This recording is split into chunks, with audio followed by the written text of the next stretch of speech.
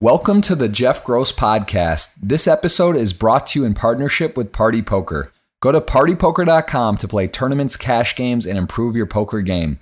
Make sure you subscribe to the podcast to hear all of my future episodes. All right, welcome everyone. We have a very special not a contest. We're going to give away something at the end of the show. Don't worry. We have a very special podcast with Mitch Garber, who's a good friend of mine, known him for many years. And I think you guys are going to really get some insight into the gaming industry. He has been around for a long time. So Mitch, before we dive in, let me just say welcome and thank you for taking the time today. Thanks. I mean, I'm just happy to catch up with you too, Jeff. So, everyone's in sort of extraordinary circumstances, doing things in a different way than we've ever done them before. It actually fits into your lifestyle quite well. But, for most people, this is pretty dramatic. So we'll probably talk about that as well. Yeah, no, definitely want to cover that situation about COVID and how it impacts everyday life. You're in a ton of business stuff. We'll talk about that. A lot of industries that gaming, NHL team, you're a minority owner in as well, and sports in particular, of course, as a world, we see it just stop completely. So we'll definitely cover all that. But Mitch, why don't you just give a little bit of background? This is a poker centric kind of podcast in general, but we do cover other things. And so you're not a professional poker player. You've been in the industry in poker and gaming a long time, but tell us a little bit about yourself and just sort of how your career, I guess, if you would just kind of dive back. And the way I would cover the poker is that, it's almost like I've had every position at an airline, and I've been the CEO and chairman of an airline, but I don't know how to fly a plane, but I understand everything about, aviation and aeronautics.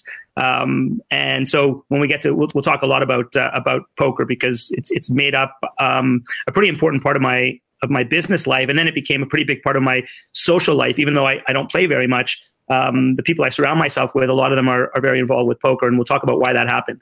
Awesome. But, basically I'm a 55-year-old, born and bred in Montreal. I went to McGill University. Then I went to law school at the University of Ottawa. I practiced for about 9 years. And my godfather, who had he still has a law firm, allowed me to start a gaming practice in the early 90s, 92, 93, where we were representing the casinos and collecting bad marker debt from gamblers that were from Canada that had gone to Atlantic City or Vegas and had bounced their checks or, had used their line and then not paid the casino. And then we figured out that we could get a judgment from a Canadian judge to enforce those debts as being legal debts. There was a thought before that they weren't. And so that's how I started in the gaming industry, and then representing gaming equipment manufacturers like IGT and others that were selling slot machines into new casinos that were being built. So if you go back to sort of the 80s, there was only casinos in Atlantic City and Vegas. Right. And now if you look, obviously today, almost every state has, a casino either on a native reserve or in the city itself. And so as that was permeating, companies like IGT and other slot manufacturers needed to find their way into the casinos, needed lawyers, needed business people. And so I did quite a bit of that. And one thing sort of led to another. The mid-90s brought the internet. And one day in 1996, I was reading an article in International Gaming and Wagering Business Magazine by Roxy Roxborough, who remains a friend of mine to this day. Okay. And he wrote about a sports book in Austria called Intertops. And I thought it was really interesting that, this guy in Salzburg was on the internet and was offering sports betting on the internet. And so I called him and I started speaking to him and telling him, who I was. And he told me his biggest problem was transaction processing, getting credit card payments on the net. People were afraid to put their credit card on the net, 1996, 97, right? And so two friends of mine owned a big ISP. There were ISPs back then. And they were interested in starting this business of processing credit card transactions. So I can fast forward just for a second because that company today is worth about $13 billion. Wow. That first credit card processing was done in 1997. I don't own any shares. I sold my shares in 2006. Mm-hmm. But that company has been built and rebuilt by a really good friend of mine named Joel Leonoff, who was the co-founder with me back in sort of 97. And he's done an amazing job. So that's how I got into the internet side of gaming. And I left my law practice in 1999. I went over to be the executive vice president of that public company that was doing the transaction processing for much more than gaming, but for gaming as well. And in 2003, 2004, we merged with a NASDAQ company. Company had a lot of cash, and they helped us build our business to become a pretty big business, multi-billion-dollar business. And then in 2006, I got a call from Party Poker, or from a headhunter from Party Poker. Okay. And I was offered this position to be the CEO of Party Poker and to move my family to Europe and primarily to Gibraltar. Was this Party Poker or Party Gaming? Or this was Party Gaming. So Party Gaming. Yeah. So Party Gaming at that time, right? So 2006, Party Gaming. This is April 2006. I moved to Europe. Just put the time frame in your mind. I moved to Europe in April 2006. The market cap of Party Gaming is $10 billion. Mm-hmm. The EBITDA is somewhere in the area of 700 million. Big company. Okay. Built by Ruth Parasol and her husband Russ De Leon and a couple of guys from India. Did you know them? That because when did just to give a reference on Party Poker? When did that actually go turn on the lights and the first hands were dealt? So I don't remember the first year of the first hand, but the IPO was in 2005. Okay. And I ended up there in 2006 after the IPO. Okay. And they were massive. I mean, they owned online poker. Yep. At the time there was like barely a PokerStars. And I remember being in college, and when they turned the EGA, it went down. That was basically because they were publicly traded, right? And that's when Stars and Full Tilt and these companies sort of just took off because Party moved out of the area. And that's a huge part of my story. So 2006, I moved down there. Really great company. We've got, I think, 4,000 employees. Half of them are way more than half of them are in India, in Hyderabad, India. And so 4 months into my tenure as CEO of the company, UIGA passes, and everything turns upside down. The 10 billion becomes 2 billion. The 700 million of EBITDA becomes 200 million of EBITDA. And big decisions have to be made. Public company, do you exit? Do you stay in? How enforceable do you think this U.S. law is since you're sitting, in Gibraltar? And we hired the best lawyers in America, and the board came to a unanimous decision that what we needed to do as a public company was we needed to turn off the U.S. Business, and we did. And it's a move that I certainly don't regret to this day. And I felt at the time that the U.S. government was taking an unreasonable position, and I feel today even more so. That they took an unreasonable position. And, give us a little in the war room there, give us a little insight. Was it just like, obviously everyone was unanimous, like this is the only play? Was it like, no, let's think about this? Cause obviously it's big money. You're talking about like those number and drops. It's a huge deal. So was there any kind of back and forth, or was it just like, well, there's no option? I think there was no option. So, I guess the only option, which never was put on the table, would have been if someone or some group would have come forward and said, let's take the company private, make a tender offer to the public shareholders, take the company private and keep the U.S. business on and run it like PokerStars, like Full Tilt, like a number of others. Yeah. And at that time, basically what was happening, if you want to talk about the war room, the calls were coming to me from Gigi Levy, the CEO of 888, from More Wiser, and even Teddy Segui at Playtech. What are you doing? And, I told them what I was doing, and we all did the same thing on the same day. So there were no public companies that remained online taking U.S. businesses. So, we were the biggest. So maybe, you can say that, in some way that I led that, but it's not really true. There wasn't a debate between 888, Playtech, ourselves. No debate was really had. The U.S. law enforcement is very powerful, and there are very few public companies that want to end up on the wrong side of the DOJ. And so I think it was a public-private. It was really a public-private discussion. What's the fiduciary duty here?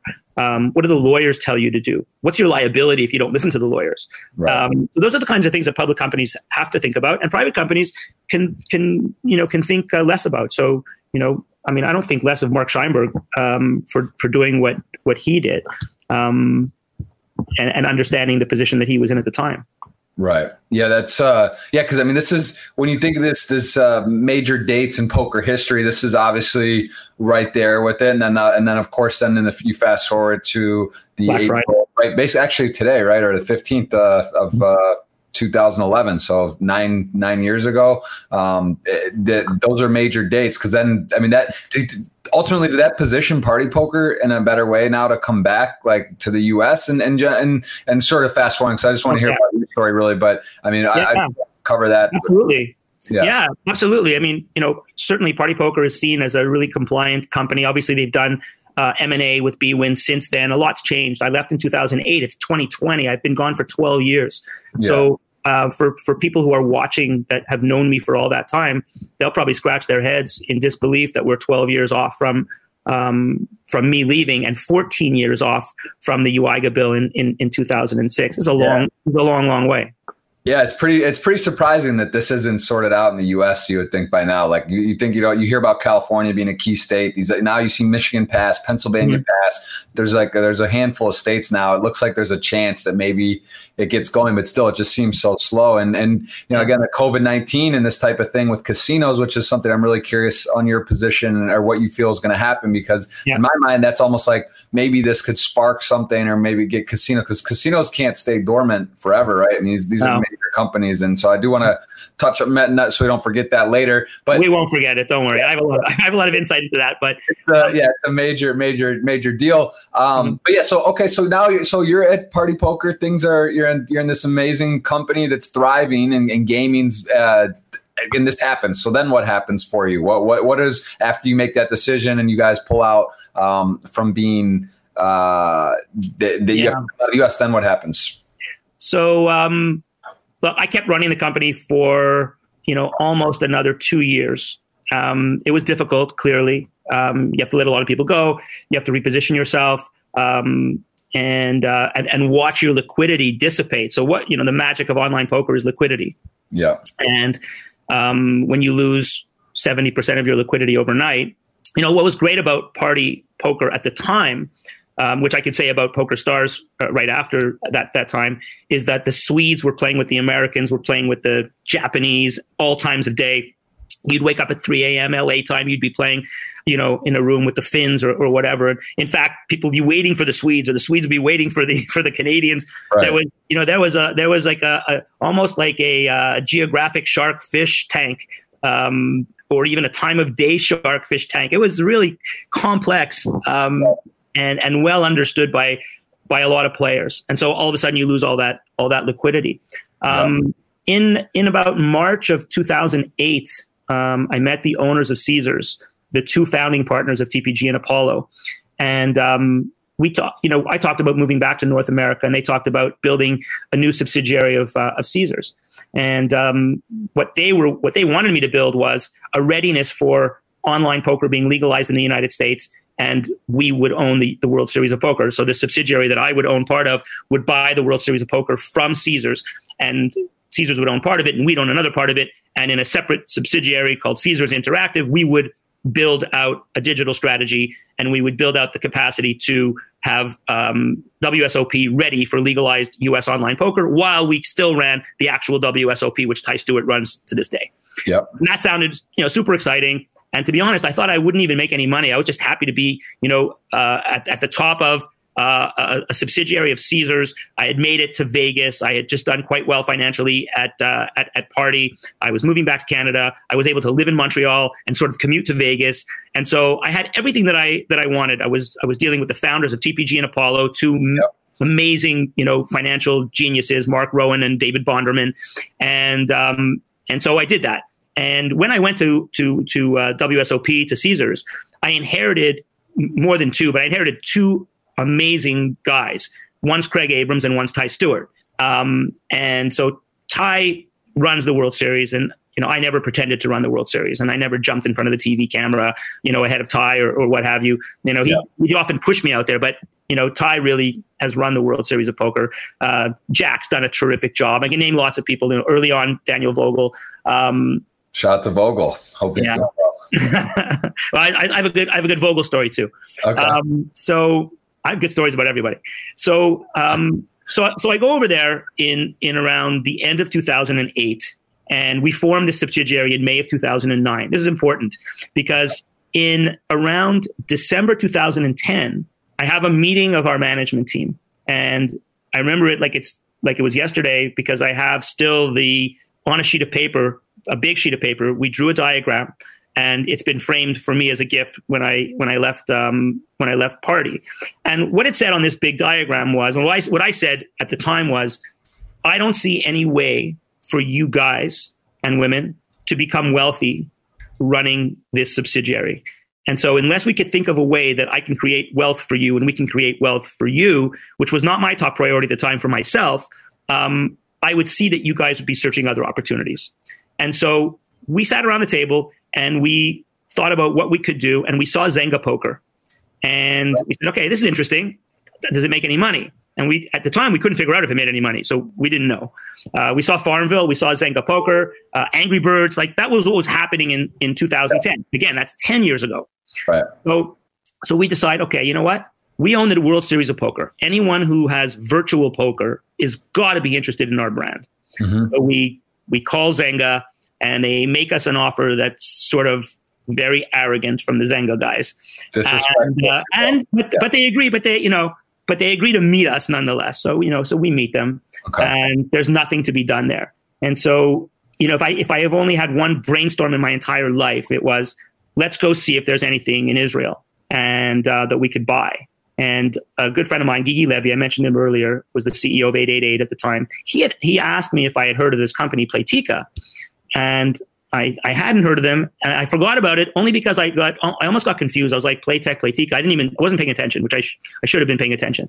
Yeah. A month later, he calls me and he says, "Have you contacted them?" I said, "No, I didn't contact them. Remind me again." He goes, "Yeah, well, they're making like $7 million of EBITDA right now, and you should talk to them." So I fly to Israel, I meet them, I fall in love, and by the time we negotiate a deal to buy them, they're making $10 million of EBITDA, and they're just doing Slotomania on Facebook. There is no mobile games at the time. Okay. And we tell them, hey, listen, we'll build WSOP Poker.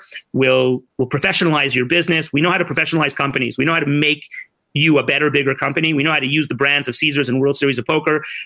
If we want to be able to sell this business one day, we know exactly how to prepare the business to be sold and to find the buyers and to create the process or to take it public. This is what we know that you don't know. And what you know that we don't know is how to build a business. Right. And so we bought the business in 2011 for $100 million, 10 times EBITDA. We paid for it. And I know this. This is a pretty incredible story, and I know it ties in around that time of Burning Man, which we have to cover as well. But when you make this $100 million deal, how about in your head? Are you just so sure that this is like a fantastic play, or is this tough to get the companies aligned, or were you guys just like, no, let's do it, this is great, or were you like, this is a pretty big splurge, like I don't know? Yeah, so I went to the board of Caesars and I explained to them that we're going to spend $100 million on a business that has no real source of revenue from the perspective that the people playing the games are buying virtual coins to advance in the game or to see features that you can't see without buying the coins, but they can't win anything and they can't cash out and they can't buy anything that you could deliver to their home. Mm-hmm. And I made the analogy in the board meeting of Pac-Man, because people were saying, well, why would anyone do this? I go, well, why did anyone play Pac-Man and then put another quarter in the machine to continue the game at the level they were on? It's entertainment. And Pac-Man became pretty successful. So the Pac-Man analogy was there. Also, of course, we had the Zynga and Farmville analogy as well, that these guys are growing. They've got huge traffic. So the board said, yeah, go ahead, spend $100 million. Now, if you ask me, did I think that it would turn into what it turned into? I could tell you definitely not. And I could even tell you why. So if I thought that this $100 million was going to turn into $4.4 billion 4 years later, 5 years, 4 years, 4.5, 5 years later, I would have gone to the board of Caesars and said, hey, you know what? By the way, we're paying $100 million. Management would like to put in $5 million. We'll pay 5, you pay 95. Let us own 5% of it. It'll give management a great. So I didn't do that, right? And I could name you many times in my career that I didn't do that. That if I would have done that, I could have billions of dollars. But to be honest, so I didn't do it. And after we bought them, we bought another company called House of Fun. That company was making $8 million of EBITDA. So again, we could have gone to the Caesars board and said, hey guys, we'll put in $5 million and you put in the other, we paid 85. You put in the other 80. When you say we, you mean as in yourself and the manager? Me, Craig, Ty, Scott Wilson, Right. John Davidman, Avner Sorry, a whole bunch of guys, right? Yeah. Okay. Who had money and who were entrepreneurial, obviously not entrepreneurial enough. And so we took our stock options and we took our salaries and bonuses, and we owned equity in Caesars Interactive. But what I'm saying is we could have dipped in again and again each time we bought another company. Okay. And so the company becomes a $4.5 billion company. I'm going to jump quickly. We sell it to the Chinese in 2016 to a consortium of a company called Giant Interactive and Jack Ma's personal family office. And what I'm particularly proud of is two things. Number one, obviously buying a business for $100 million and selling it for $4.4 billion, changed my life and the lives of many people. It saved Caesars from its bankruptcy restructuring, and that's been written about in a lot of newspapers, and I'm quite proud of that. But I'm more proud, actually, that the guys that we bought are my best friends. I believe the company today is worth about $12 billion. So there's $8 billion left on, or $7 billion left on the table by a guy like me. But I think we did a great deal. I think we did the right deal. I think we sold at the right time for us. Robert Antical, who's the founder and CEO of that business today, is doing more than $700 million of EBITDA. Wow. Okay, so Slotomania, House of Fun, WSOP, they still own the brand rights for it.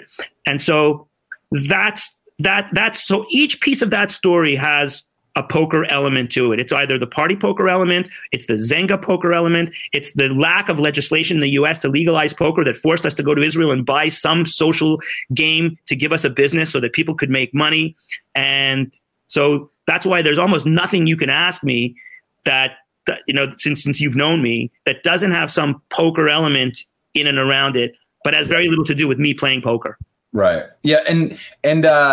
I mean, I remember this very vividly. We were in Burning Man. I think was it 2016 then? Yeah, 2016. And you were there, and you were basically, Anne-Marie, you guys were there. We were hanging out, wearing our Silver Surfer costumes, running around, and you were saying, "Man, this is a crazy sweat because this deal is on the table, but there's been times, right? These kind of this isn't just like this is a big transaction, $1 billion. No, that wasn't even the sweat. The sweat, there was no phones at the time at Burning Man. Right. Now you could use your phone at Burning Man. Yeah, exactly. That added another level of it. And it's just like those kind of deals can fall through last second. Guys are on the table. People get cold feet until it's signed and the money shipped. It's like those deals fall through. There's been mega deals that don't happen in the midnight hour. So I remember literally you sort of like, it looks good. Things are ready to go, but it wasn't a locked deal. So yeah, I mean, that's one of the biggest in gaming in history, or at the time, was it the biggest or one of them? I mean, that's a huge deal, or one of the big.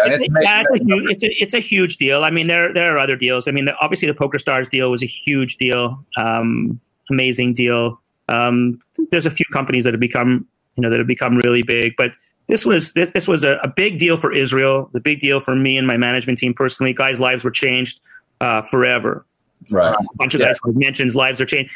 I get a text from Ty Stewart. I shouldn't say this, but I'm saying it. It's Easter Sunday. All friends, yeah. I know. So I get a text from Ty every year. I mean, I speak to him more than once a year, but I get a text from Ty on Easter Sunday. So when is that? Like yesterday, 2 days ago? Okay. 2 days ago, yeah.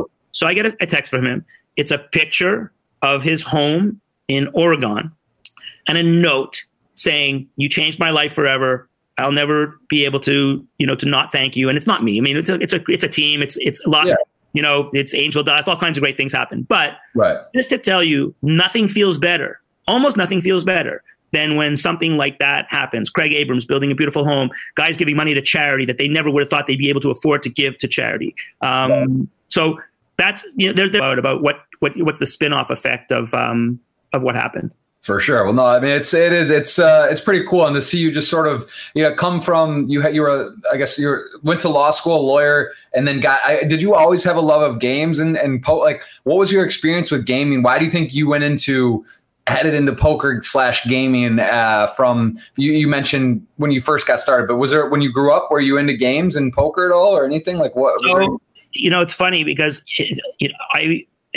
when I was 18 and a half, so that's 1982. We share the same birthday. Shout out to December 5th. Shout out to December 5th. Exactly. I give a little love there. That's So, okay. So 18 and a half. 1982, the gambling age in New Jersey is 18. In 83, it goes to 21. Interesting. So my friend Larry Schneider and I, shout out to Larry Schneider. Larry, all right. Borrow my father's car. We drive 9 hours to Atlantic City. Wow. We get into the casino, the Playboy Casino. Shout out to Playboy. Rest in peace. Yeah, I've never seen that one there. You're too young. You don't know any of this. You know, they right. had every casino that was there at the time you barely ever heard of. So we go to the Playboy Casino. It's on different levels. And in the first hour, we lose all of our money. Now, we have no money. We're 18 and a half years old. We have no money. We have an Esso credit card, which is like Exxon here in Canada. I have an Esso credit card. Thank God for that. We have no money. So we sleep in the car for a night. Maybe we don't have no money. We have like $20. We take the $20. We think we win it all back. Okay. Next night comes. We sleep 2 nights in the car. We're at zero. We drive back 9 hours. On the way back from Atlantic City, we had gambled less than an hour to lose all our money. So it's a 9-hour drive each way. Pull up to a gas station with the Esso card. Fill up the tank with gas. I take off my jacket. I lock my father's keys in the trunk of the car. I get the gas station attendant. Okay, I can't give him any money because I have no money to drill a hole in the trunk of the car of my dad. Okay, my dad's got like a brand new car. Drills a hole in the lock of the trunk, big hole, pops it open, gives me a cord to keep it closed. I get the keys out of the car, obviously. So I have an early experience with being attracted to gaming, but I was young. You know, my late dad, took his life when I was 2 weeks away from graduating law school. My godfather and my dad used to take us to the harness racetrack and tell my stepsister, you know, who was like, let's say I was 15, she was like 7, that they were going to the zoo, and they would put her down by the fence, and she thought she was at the zoo, seeing the horses at the zoo. No. They're at the track betting the race. So so I understood gaming from a pretty young age. Wow. Well, it is fascinating. I mean, again, knowing you for some time with Antonio, like you said, you have a lot of connections in poker, a lot of people you know. Fast forward a bit on, so these deals get done, Playtika gets sold, and I mean, I want to cover some of your other businesses and ventures you're in, but now you're the chairman of Cirque du Soleil. Tell me a little bit about the transition from I guess Playtika, when you left, is that what you left Caesars, 2 years ago now? Or I left in 2000. I stayed for an extra year to help them finish the parent with the restructuring. At the time, I had under me 6 casinos that were very healthy, Planet Hollywood, Bally's, Harrah's. And then I left in 2017 and I had sold all my stock and everything was good. I was super happy to leave and left all good friends, really good terms. I've always left everywhere on good terms. So, so I left in 2017. When I went to Caesars in 2008, I told David Bonderman and Mark Rowan, I didn't tell them, I asked them that when I'm done here, my dream is to invest alongside you and to be involved in businesses and companies that you're involved with. And I think they were just being polite by saying, yeah. But as it turns out, that has become the case. I'm a partner in so many investments with David Bonderman, including the NHL team. We'll talk about that in a minute. And with Mark Rowan, we do a lot of investments in Israel, and just have an amazing friendship. And these are 2 mentors to me. I think they're 2 of the smartest guys in private equity and 2 of the best people that I know. So that's worked out really, really well. Gary Loveman was the chairman of the company at Caesars, and he was a fantastic chairman and a great cheerleader and sponsor of mine and Craig's and Ty's. He helped me a lot. So it was great. It was really, really great. And so you living in, well, actually before I want to dip into a bit of the family life. You, Anne Marie, who, my wife and I, we know very well now, your family. We actually saw, it was not long ago. We were in Montreal. We had dinner. It was nice to catch up, and we've, Burning Man, a couple of years, we've gone together around our birthday time. We've been in the same camp. So, we've had some good times. And tell me a bit about family life and how, being a businessman, you're not just a businessman, you're CEO of major companies, very, very, I don't want to say strenuous, but it's at pressure situations. You have 2 boys, Dylan and Ryan. How about the early family life with this stuff? Because I'm a new dad. There's a lot of people out there with new fathers, and tell me a little bit about how you met Anne Marie, and then how being in business, juggling family a little bit. Give me a little bit of advice. My story of meeting my wife isn't as good as yours, but it's pretty good. Listen, it's all energy. It's all great, right? It doesn't matter. It's all energy. So as I said, my father died 2 weeks before I graduated law school, and I was in law school at the University of Ottawa, and they have a policy in Canada at the time that you had to go to bar school in the same province that you went to law school. And but my mom and my sister were in Montreal. My father just passed away, and there was no way I was going to stay in Ottawa, and my family was going to be in Montreal. So I spoke to the Bar Association. They said, listen, there's no exceptions, except if you find someone in Montreal that wants to switch and do the bar in Ottawa, you can switch with them. So I put an ad out at the time. It was like, there's no internet. It's 1989. I put an ad out. I borrow $1,500. I offer the $1,500. I find a guy right away for $1,500. That's like $15,000 today, maybe more. So I find a guy who switches with me, and I end up the last person to be registered in the Montreal Bar School class, and I sit right behind Anne-Marie. So total coincidence. Wow. I mean, that's what I'm saying. Yeah, the ring on her finger. Butterfly effect. It's crazy, right? That's like that's just not going to happen. It's pretty wild. So now you meet her. And by the way, I believe in a lot in. I don't believe in fate, but I believe a lot in the movie Sliding Doors with Gwyneth Paltrow. Yes, I really believe in that, right? Like you miss the train, you make the train. You cross the street, you don't cross the street, you turn left instead of turning right, you get lost, then you find your way back. So I believe in that. I just don't believe that that's all preordained. So so I end up in this situation, and Anne-Marie is engaged, getting married 3 months from then. So that adds a layer of complexity to the story. But anyway, so that's like Antonio. That's like Antonio a bit. Antonio. Yeah. Okay. Yeah, but he's got better moves than I. He's smooth. So anyway, we end up hooking up, and obviously she breaks her engagement, and we end up getting married about a year and a half later. We have two boys. One's 20, turning 25, Dylan. He's got a degree from McGill University, and he just did 2 years in the intelligence of the Israeli army. Very proud of him. Yep. My other son, Ryan, he's 19, almost 20. He's at second year at McGill University studying undergrad. Really good kid, good basketball player. Opposite of me, 6 feet tall. Big wingspan. Yeah, comes from his mother's wings. Very funny. So I hope they've had a good life. I mean, they've been to like 50 countries. I think that's good. They've lived in Europe and in Canada.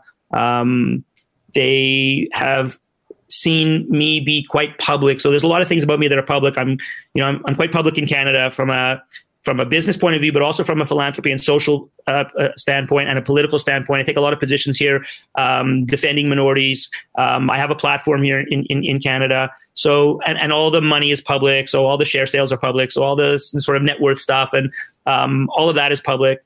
And I don't know if it's negative. I mean, it's not positive, but I don't know if it's necessarily negative. I think the only negative part about it is that everyone makes their own story. And I hope that kids don't get pressured into thinking that they have to perform at a level that their parent performed at. They could perform at that level, but in something completely different. Right. But what you can't replace is that, I grew up with very little money, had a, somewhat dysfunctional family home, even though a very loving family home.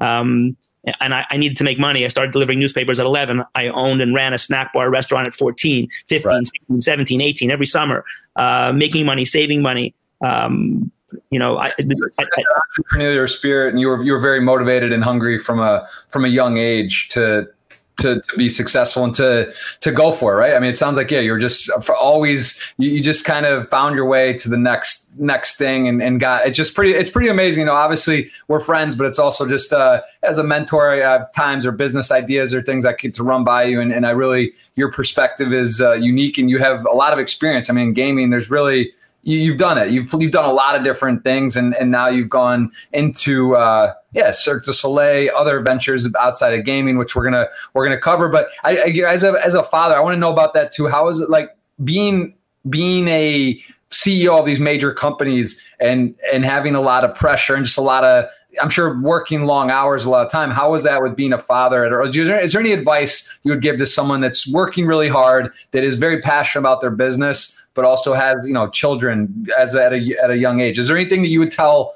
Mitch Garber's younger self, like looking back? Yeah. Well, listen, I don't think I spent too much time away from them. I really made an effort that if I had a flight on a Monday and I can get back on Tuesday night, I did it. I didn't spend the extra night. I didn't spend the extra day. I didn't go to the useless meeting. I mean, if I could speak to my younger self, first of all, FaceTime changes everything. It changes everything. And there's kind of no excuse to not be. And by the way, I failed at this. So there were times I was in Vegas for 2 days or 3 days, and I texted my kids, or they texted me briefly. We didn't speak for a long time. We didn't do FaceTime. So I didn't do all this. Plus, FaceTime didn't exist at the beginning of my tenure in Vegas. But so FaceTime changes everything. You now have this opportunity, and you have to seize the opportunity to speak to them face to face. A text is not a face to face conversation. It's an easy way out, and it's a great accessory to a live conversation. But if you let today's younger generation forget what a live conversation is, they'll never have one. So you'll never see your kids super young, but my kids are never talking on the phone. Either it's FaceTime. Let's say that's 10%. 10% FaceTime, 90% text, chat, Snapchat story, whatever. But 0% talking on the phone without video. That's fine. And even FaceTime, I think it's light. So I'd like to encourage more of the face-to-face, but I don't have any regrets about time spent. And I have to be perfectly honest. I've never felt a lot of business pressure. I felt it at Party Gaming when we turned off the US. Right. I was incredibly stressed. I mean, I almost had a nervous breakdown during that time. That was a really stressful time. And that was probably the worst time of my life, but it lasted a year. Right. It lasted a year. So, and how was that completely blindsided? Was that you woke up and saw the news, or was there like, hey, this is probably going to happen? No. Hey, woke up, saw the news, woke up, heard the news. No one thought this was going to happen. And if everyone thought we were going to get legalized poker, actually, we thought we were going in the opposite direction. Wow. So that's a just even crazier swing, right? Because if it gets legalized, it's even going to be that much of a bigger deal. I think what happened was we all became numb to these threats that there's going to be a bill to make internet gaming illegal, right? So yeah. And then it happened.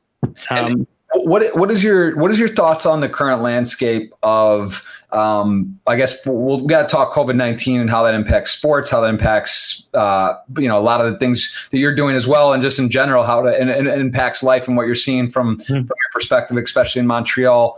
You said the city's doing pretty well, and the government, people are sort of taking it very seriously and staying inside and doing all that, which is good. But I'm curious what you believe. Do you think poker, do you have a guess on the US? Do you feel like it's moving the right direction? Or is it pause? Like, you're probably surprised. It sounds like you're saying that it's not in the US by now, right? I mean, you're in Canada neighbors the US. It's like UK, these countries, gaming's allowed. There's fantasy sports passed at a federal level in the US now. So state by state has sports, gambling is, but poker somehow, which is much more skill, as you know, than fantasy, still is this kind of just left in limbo. Yeah. So now that I'm out of it, I can tell you that somehow I'm part of a big failure.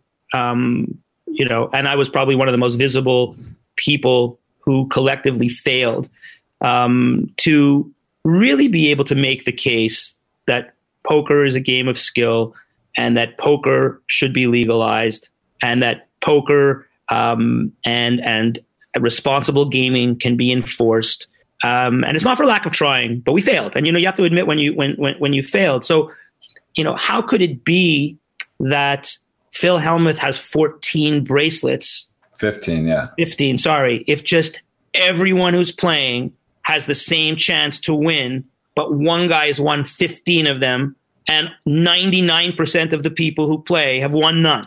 Right? Like, so making this argument and losing the argument that poker is a game of skill when 99% of the people haven't won, 99.9% of the people haven't won, right? Yeah.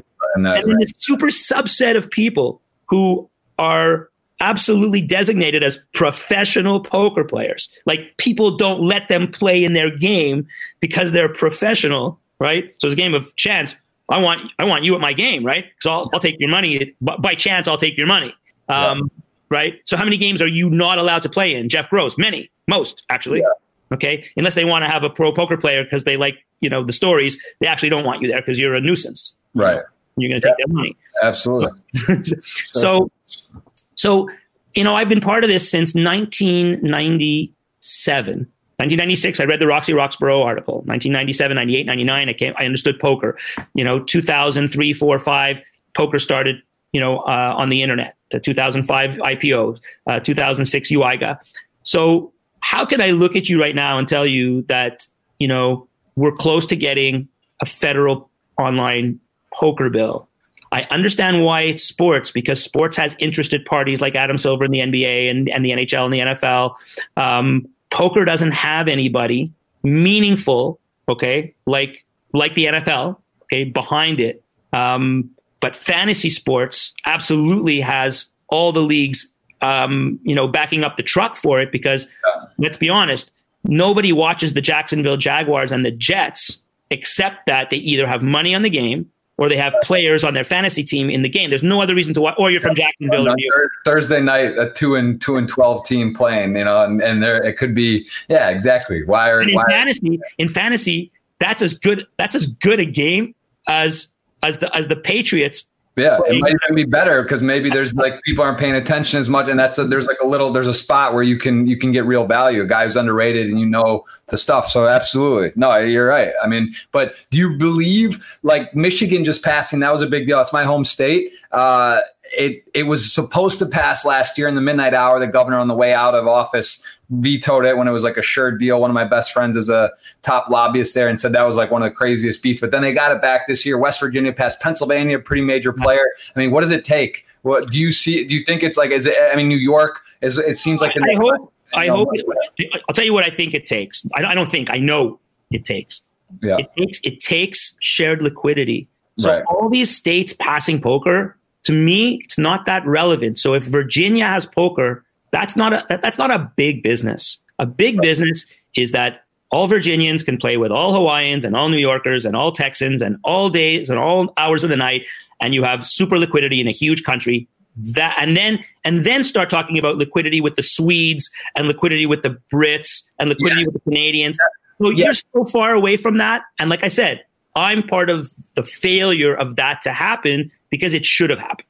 Well, a lot of successes, I guess, if you could say that, something didn't go through. It can't all just fall all in a row at all times. But is there anything you would have done? You said it's not for lack of trying. Is there anything looking back? Do you think there was a way at that time? Because, maybe now it's not like it's not going to, it can't happen. But is there something you could have done differently, or looking now easily to look back, say, oh, this would have probably worked? Or was it a matter of the people in office or the Supreme Court or whoever? Was it just not going to work, or was there a way to do something more? So from this so now we're going to get into something controversial, and okay, well, it's okay. I don't feel great saying it because I'm a Canadian, but at the same time, I've been working in America for a lot of my life. So our political system in Canada is not perfect. Okay, so I'm not preaching we have a perfect system and you don't. But there's something incredibly fucked up about your system where you're able to donate an unlimited amount of money for unlimited access. I mean, if there's one corrupt part of the American system, it's that you're able to give the presidential candidate or the senatorial candidate or the party $100 million and have dinner at the White House every Friday and whisper in the ear of the lawmakers. So it wasn't a question of, is poker a game of skill or not? It's a question of who has more influence, Sheldon Adelson or Mitch Garber? Sheldon Adelson. I have no influence, So, and that's not making excuses. I'm just telling you that you can, in the United States, buy regulation, deregulation, stalling, speeding up of things that are of interest to you. And that's been clearly shown by these super PACs. And if I had one suggestion as to how to make the U.S. system better, it would be to eliminate the super PACs. Whether it's the sugar lobby or the tobacco lobby, or we could argue about the gun lobby if we want, or it's the don't let online poker become legalized because I don't believe in it and I own this land-based casino in Las Vegas on the Strip that makes an unbelievable amount of money. I think that it's almost like we're playing basketball 5-on-2. How are you going to win, right?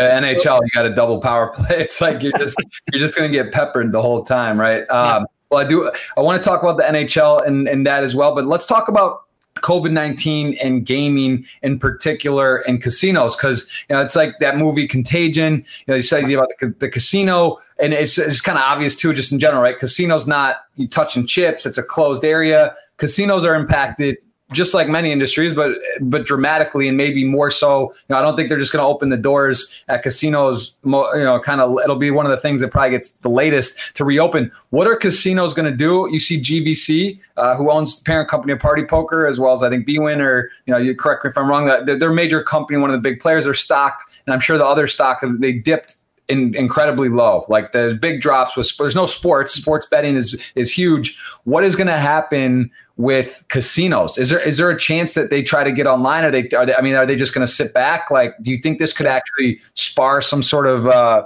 something in the industry with that, or no? Or is it just going to be like? So I want to measure my words, because there are a lot of people that will watch this podcast that are not at all related to poker. Yeah. And so I'm going to give you sort of my overall view, and my overall view comes from almost nothing to do with my opinion. It has to do with me consulting with policymakers, government officials, deans of medical school, immunologists. So I've been doing that in helping the Quebec government on how we're going to get our economy back. So talking similarly to the US, it's a timing issue. I'm also looking at it from the perspective of being the chairman of Cirque du Soleil. So I'll start with the Cirque du Soleil and I'll work backwards. Yes. So the Cirque du Soleil, sadly, and this is very sad, we laid off 4,500 workers. Of those workers, most of them are performers that don't have a meaningful bank account balance and don't have many other ways to make a living. These are acrobats, former Olympians, whatever the case may be. Yeah. Our payroll was about $280 million a year. Big business. Okay. And our business went to zero.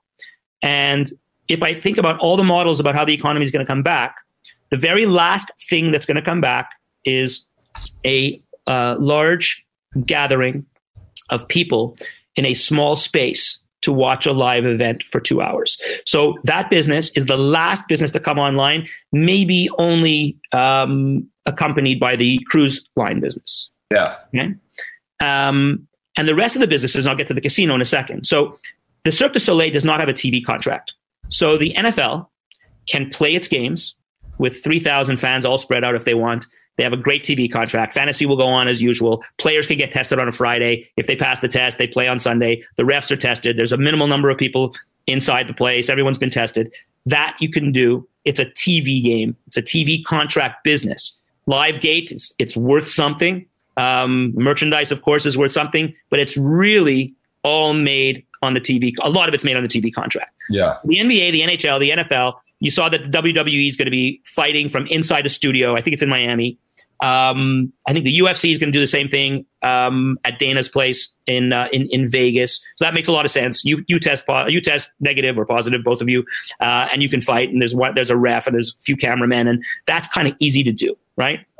Now let's get to the casinos. Yeah, I don't know how to deal with the chips. Okay, so I'll get to that in a second. I don't know. I have an idea that could be worked out. That each player is playing with one denomination, and it's a color, and the only person who touches that color chip is the person you're purple. You just have more purples or less purples. You never touch the yellows. Yellow guy, you're yellow. You're red. Okay. Blackjack table, 2 players maximum. You're 6 feet apart. Vegas can make money with 2 people at a blackjack table. Craps, 4 people around the table. You can make money with that. Elevator, 2 people in an elevator, no problem. Restaurant, every second table, free, 6 feet apart. Okay, you can make money there. And so the casino can open. The sports book can open. The games can be played. So I started with the worst scenario, which is the one that I'm involved in. Yeah. How many? You said you laid off 4,500 employees. How many? You said the total 280 million. How many total employees are there? Or those? So I think we laid off 4,700 out of 5,000. Okay. I got the exact number. Yeah, there were 5,000. There's like 200 it's 200 left. Okay. Okay. Wow. So the business is shut down. The business is shut down. Can I see a scenario where we sell every third seat at O and everyone's 3 seats apart? And can we break even for some period of time? And these are all things we'll have to think about. But there is a thinking pattern that we're not going to see live events with fans until mid-2021. Because if there's no vaccine, then there's nothing different in 3 months from now than today. I sit next to Jeff Gross at a Springsteen concert. He's asymptomatic. I go to my mom's house for dinner, okay, and I've given her COVID. That's the same as right now. We may as well go now, right? There's no point being home now if we're going to not do that in 2-3 months from now. Right. So, other than maybe like you said, the testing, knowing about if you can have it or not, or the vaccine. The vaccines, even if they have it and they think it's right, it still takes like a year. Like you said, I mean, it takes a while you can't just like put a vaccine out next week, right? I mean, there's like 18 months away. So we're working on a program here in Quebec where I think slowly we'll get back to the economy, start with the factories. If a factory has 2 shifts, maybe it'll have 4 shifts now. So instead of 100 people on the floor twice, you'll have 50 people on the floor 4 times, and they'll be spaced out. And instead of a fire marshal, the fire marshal will now also be the social distancing marshal to make sure that everyone's washing their hands and staying 6 feet apart. And if they're supposed to wear a mask, they're wearing a mask. Right. And this is all very doable. That the bus and subway will be 1/3 full or 2/3 empty, and that's when the doors will close. So there's a lot that goes into no carpooling of more than 2 people. The carpools, front seat, back seat. I can think of a million things that we're talking about. Yeah, and that stuff would help. But even like in the scenario where the restaurants are this it's still complicated, right? Because then you're relying on people to still do things the right way. You know, it's like kind of just like blanket statement. No one go outside, no one go to the beach. Because if you say, go to the beach and stay apart, you know, just like it allows error, right? Humans, it allows people. So it's complicated even then. So to your point, there's no foreseeable immediate. This isn't going to happen next week or in 2 weeks. So there's a protocol. There's a possibility things are, you know, hopefully going to expedite, but it's not. These are major. There's going to be major disruption in these industries for some time. But at the same, and there will be. And I think that there's something to be said for self-policing. People no longer light up a cigarette in a restaurant because there's kind of self-policing. People all walk their dogs on leashes because they're self-policing. You have the odd person who, is like an anarchist and I'll smoke where I want. It's the Constitution, blah, blah, blah. I don't believe in the law. Okay, so fine. Those people will always exist. But no, so I think we're going to be disrupted for a while now. You know, I'm in this fortunate, never mind in financially speaking, you know, you and I can fool ourselves into thinking that it's a digital economy and we could work with our computers and our phones. But, you know, North America is driven by the person in a factory manufacturing something. It's not driven by Mitch and Jeff on their computers making day trades and, and playing online poker and selling things on eBay. Like a few people do that, right? Like there's like some percentage of the population that could actually make their living just using their computer. Then there's a percentage that can stay home and do their work. So accountants, lawyers, there are people, but the dentist can't, the factory worker can't, restaurant owner can't. Yeah. You know, so most people, the bus driver can't, the taxi driver can't, the Uber driver can't. So the restaurant owner can't, the hairdresser can't, the dry cleaner can't. All these people need to be out, right? Yeah. Now, most of these people have not made $1 in the last 90 days or in the last 60 days. Right. And so with all this relief packages, where's the money going? Is my dry cleaner going to get enough money and enough relief from their landlord and enough help from the government and the banks to make up for 90 days of lost revenue? Like 90 days for a dry cleaner, it's everything. 90 days for a hairdresser, it's everything. And you start getting statistics about people that live paycheck to paycheck or have $400 or these type of things, and that's where, like you're saying, it can crumble or it can really just disrupt everything. Places close, and then even when it's time to go back, and it's like, okay, now you can wear a mask, or now let's go outside. And there's a lot of changes. There's going to be a lot of backup. You know, even dentists, doctors, there's going to be a lot of it's just things you're not maybe thinking about how it really impacts stuff. So what do you think and let's just talk about the sports example. Now you're a minority owner of the NHL team. So when do you believe? Yeah, there. Look at that. That's right? Not the logo. That's not the team logo. That's a generic. I like it. So what's happening with that? Like, when do you think there will actually be sports games played? Like, you're saying this example, you don't need fans. Like, is the NBA playoffs going to happen? Is the NHL, like, when do these major sports like turn back on where there's competition? Yeah. So I think one of the things I don't like is that watching so much television now, it seems that everyone thinks they need to know the answer. No one likes to say, I don't know. So if you told me, listen, Mitch, the Lakers are playing the Clippers on Saturday, and on Friday, all the players could take a 2-minute test, and the referees and the scorekeepers and the announcers, and a few maintenance crew, and the trainers, etc. So 150 people, let's just call it that for argument's sake. And then 1,000 fans. So there's somebody in there witnessing the game, right?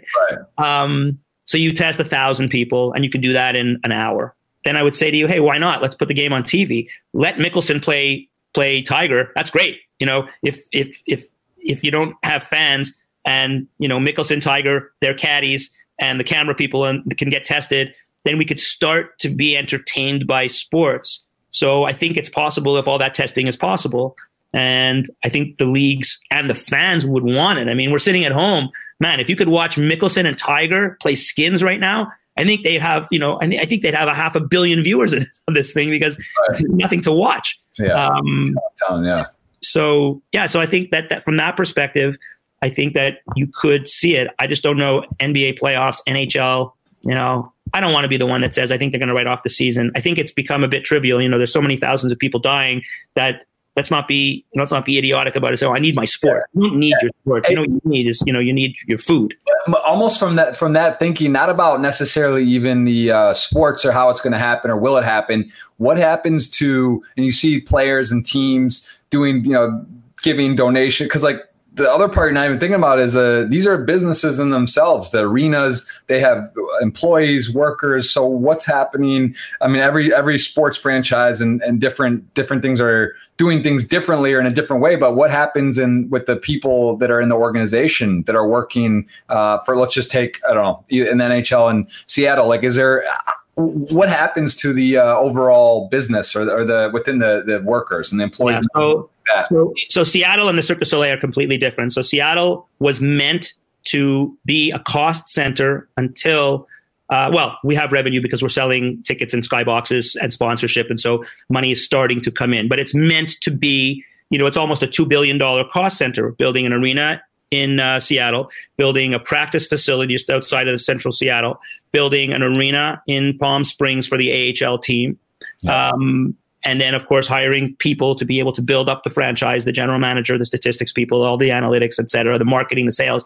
So we're supposed to be spending the money we're spending right now and hiring the people we're hiring right now. We don't have games anyway. We wouldn't be having games until October of 2021. So, and the Cirque du Soleil, I don't know if there's no live gathering of people for entertainment. Right. Carrying it is really, really hard. Of course, the Cirque will come back. The question is when. It is not easy to shut a business to zero for a long period of time. You could do it for a month, right? For a month and a half, for 2 months. And so there's, there are people, most of them on unemployment. There are people in bad shape. Yeah. Yeah. So it's and then if you were to, just looking back on the casino business type stuff too, with the sports and stuff going that avenue, do you feel that like same kind of thing with the Vegas casinos? You said you gave some suggestions or ways that the casinos could technically turn back on, but do you feel that maybe they might make a play to partner, align, or do something with online, or is it just too complicated anyway? Because even if they wanted to all say, let's do this, or let's get into an online venue or poker site, or it's just still it's not just like, okay, like there's still laws, there's a process, there's a procedure. You can't just say like, all right, this is happening, let's do this. Yeah, you think, of course. Listen, you think MGM or Caesars wouldn't love tomorrow to just turn on a platform and take all the American poker liquidity. So Right. of course they can't do it. I think the land-based casinos that didn't buy into online businesses are probably regretting it today. I mean, a big land-based gaming company should own a online business that makes 100 million of EBITDA. They all should. There were enough companies out there, to figure out a way to own one. Right. Is this something where do you think Sheldon Adelson, who's the biggest, basically the reason? I mean, he gets credit for the reason why online poker isn't there. He's in, like you mentioned, some of these dinners and donations, and with Trump, he's aligned with him and all these different things. Like, is this something where do you think he's at this moment? He's like, wow, this does it even shift or change him, or is he just like so set in his ways, or it's just like whatever? Like he doesn't even care. Yeah. You think he's like? I've been away from it for a while now, and I don't speak to him, but I've never heard him say anything positive about the internet or online games, and so look, I never worked for him, and I'm sure he wouldn't have agreed to buy Playtika. So I'm happy that I didn't work for him at the time. Right. That's just not in his. And it's hard for me to criticize his success. Of course, he ran Comdex. He owned the Las Vegas Convention Center. He built the Venetian. He's the biggest donor to the state of Israel. So there are a lot of things about him that I actually like. This is not one of them. For sure. Okay. Well, that's and just to kind of hit right in down the center of what you are familiar with poker, the WSOP. What's the happening with that? I mean, this is something that's unprecedented. It's also relevant in poker with this type of World Series of Poker. The history, it's never had a disruption. What happens this summer? What is the most likely scenario? Do you think it would get, if you were there? What would be your sort of plan of attack or sort of way of handling this? Do you think it's a postponement, cancellation, try to move it online? What do you think? You might be able to move some qualifying online, or some contests online. I think, I don't want to speak for Ty. I mean, Ty's probably working on this 24/7, but I think that Ty has no choice but to follow what the Rio and the other Vegas Strip hotels do. So if they say 2 at a poker table, well, I don't know how you manage the main event, but he might be able to figure it out. Maybe the game has to speed up. I don't know. I'm just making this up, but I mean, certainly, you have all these people at 9 at a table, and all of a sudden it has to be 2, and you don't have 5 times as many tables. So is there another place where you could put 5 times more tables and people are playing at one hotel, and then consult? I don't know. I think you have to think about all these ideas, because come September, October, November, there's probably a way for people who are 6 feet apart to be playing. Vegas casinos will be open way before then. So what's the rule going to be on how far away you have to be and how many people can sit at a poker table? It's quite, that part's easy. Making the rule, or do you limit the number of people in the main event so that, we're not going to be able to have 10,000 people in the main event. Right. But do you see it? Do you see putting the World Series of Poker online on partnering with one of the major sites? There's only a handful, like 2, really 3 probably options. Is that something? Do you see that? Would that take away the authenticity of the World Series? It might take away the legality. Where are you guys all going to be playing from? So you're in Miami, so you can't be playing from there. So I'm set up outside of the U.S. Like I could get to somewhere and do it, like just like I stream when I go on Twitch. You could do it, but yeah, it's not. If it's you're talking about the coronavirus, how are you telling everyone in the U.S. that that's a lot of the customers are U.S. based? You're going to say, hey, well, you have to go get set up on this site outside, and which I am, but 98.9% aren't. And it's not even, you have to get a bank account, you have to have an address outside of the U.S. And even then, you're promoting people to travel, or you got to leave when really you're not supposed to. So it's like, yeah, can you really have it online? And it just seems, I'm not in it. And there's so many legal questions to be had. And then what do you end up with? The best online poker player. And not to mention, then you're opening the door on collusion, all these other things for this. So you have a 10K main event, you're gonna have the winner, and it's like, you got a guy playing from his underwear and somewhere, and you don't even know. And it's one thing if everyone's streaming or you're on video and it's Twitch or whatever, but 99.9% of people are just not. So yeah, I mean, I don't know. It seems like it's not the worst option, but it does seem to open up a ton of. Okay, so here's the good thing about the World Series. It really doesn't matter what month it's played in. Yeah. As long as there's not another tournament that's, nearly as important being played at the same time. And so let's imagine for a minute that there's going to be collaboration between everybody. So, if the event in the Bahamas is taking place at X date, then of course the World Series won't take place at that same date. I'm making all this up, but it seems after 20 years of being in this, it seems pretty obvious that those are the kinds of thinking. The schedules are sort of set. The times, there's a little overlap, and now poker's actually. I mean, before this, it's gotten so popular. The live numbers seem to be thriving everywhere, right? So it's pretty. But yeah, at this time of year, this month, this venue, this company's doing this, and you try not to attack each other. You try to give a little bit of space. But yeah, that to me seems like a pretty good option to move it to December, January, or some other time, or not. It's like you said, it's not set in stone. It's like the Olympics too. Olympics, obviously, I think they ended up deciding to move it a year. Just scoot it back a year. I think they're going to now cancel the 2021 as well. They may just miss it completely. I don't know. And then Tokyo gets the Olympics whenever the Olympics are played, and yeah, that's obviously quite sad. Have you had Ty? I know you've had over 50 guests, but have you had Ty on your podcast? Not yet. No, I would love to have Ty or Jack coming up here. I mean, I think it's one of those times where it's super relevant. It's very stressful, I'm sure, and I don't know. They. Like you said, I'm sure he's working on it day in, day out, and they're going over all the scenarios. But yeah, it would be great to have Ty on too. Yeah, they have a great team over there. Gregory Chauchon, Bill Rinney, all these guys. These guys are all really, really good. Yeah, they're sharp. They're sharp for sure. So, all right. Well, Mitch, we have a ton of questions. It's really cool to see how many people dove in on questions. I just want to maybe before we dive into the questions, give us a little more.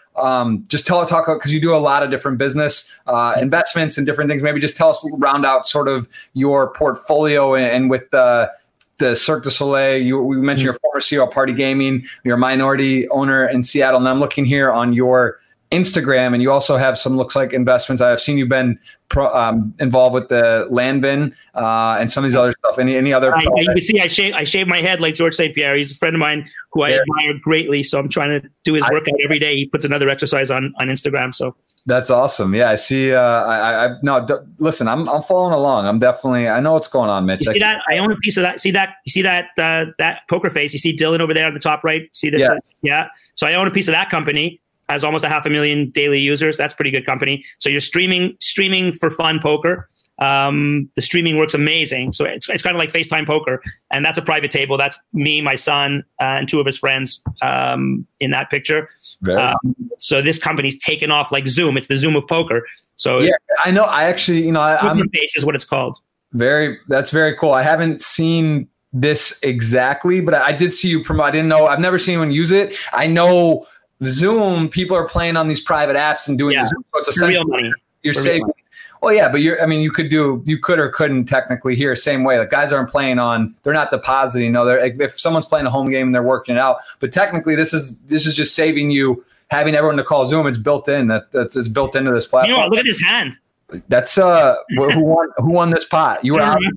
That's it's an interesting board there. That's a great idea. It's fun. It's how long has that been going? How long have you had that? Going for about a year, but when I invested in it, I did it because I met the guy who founded it. My friend was investing in it. He goes, "We need to have you part of the ownership group." I go, "Let me bring Dylan and meet the guy together," because Dylan loves poker and I don't play much poker. So we met him in a hotel lobby in Israel, and Dylan loved it. So he said, "Okay, we'll make an investment in it." And this is you need luck.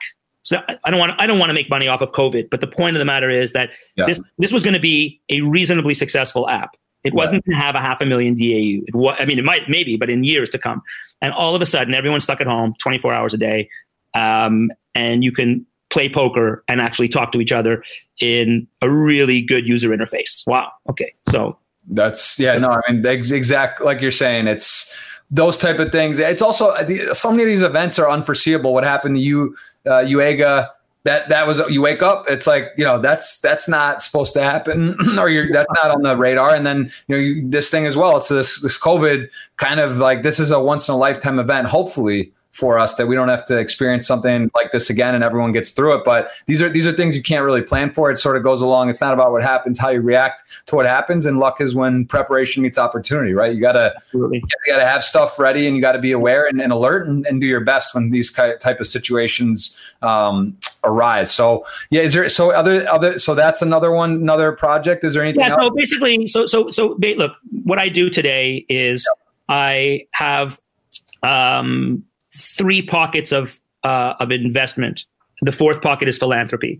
So in the biggest pocket, the money is managed for me, but a lot of it is with Apollo and TPG, either as a co-investor or as an actual limited partner investor.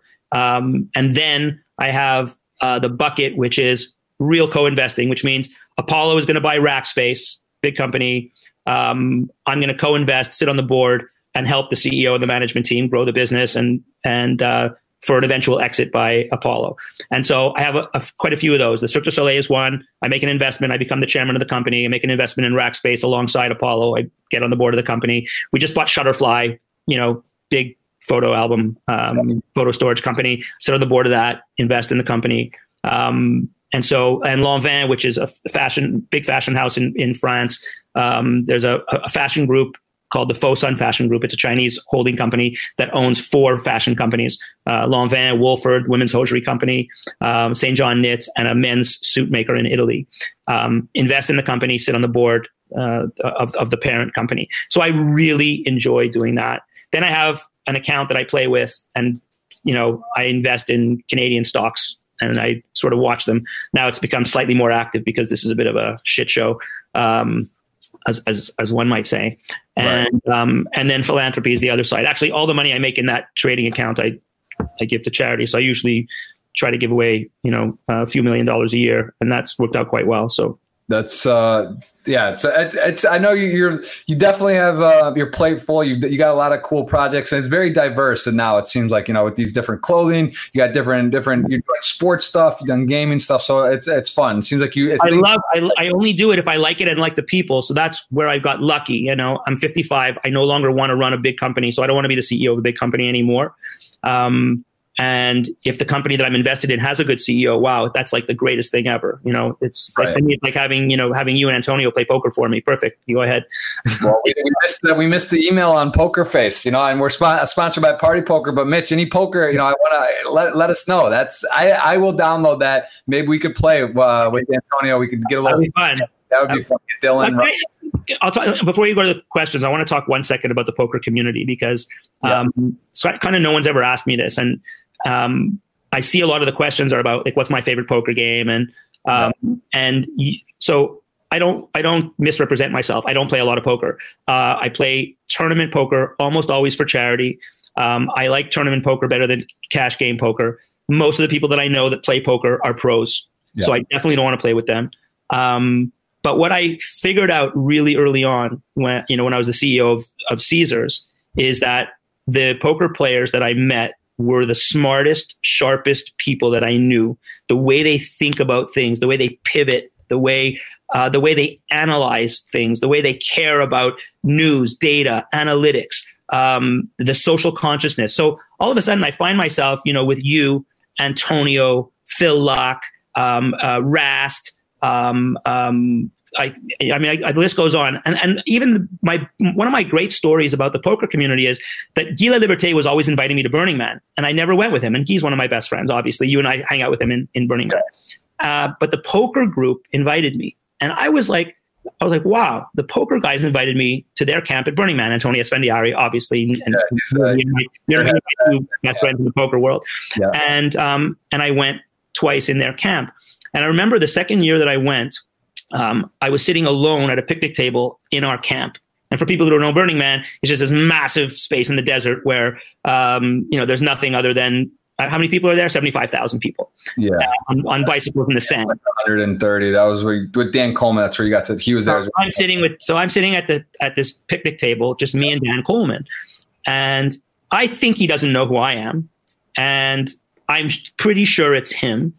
And so we start talking, and I really, really like this guy a lot. Great and guy. The conversation that we had was, you really, in the eyes of the World Series of Poker, after you won, you really acted in a way that we consider to be unacceptable. And we actually thought you were a real asshole because we put on this big tournament and we put a lot of money into it and a lot of effort into it. And we like to pamper and back all the players that play in the tournament and treat the winners like gold.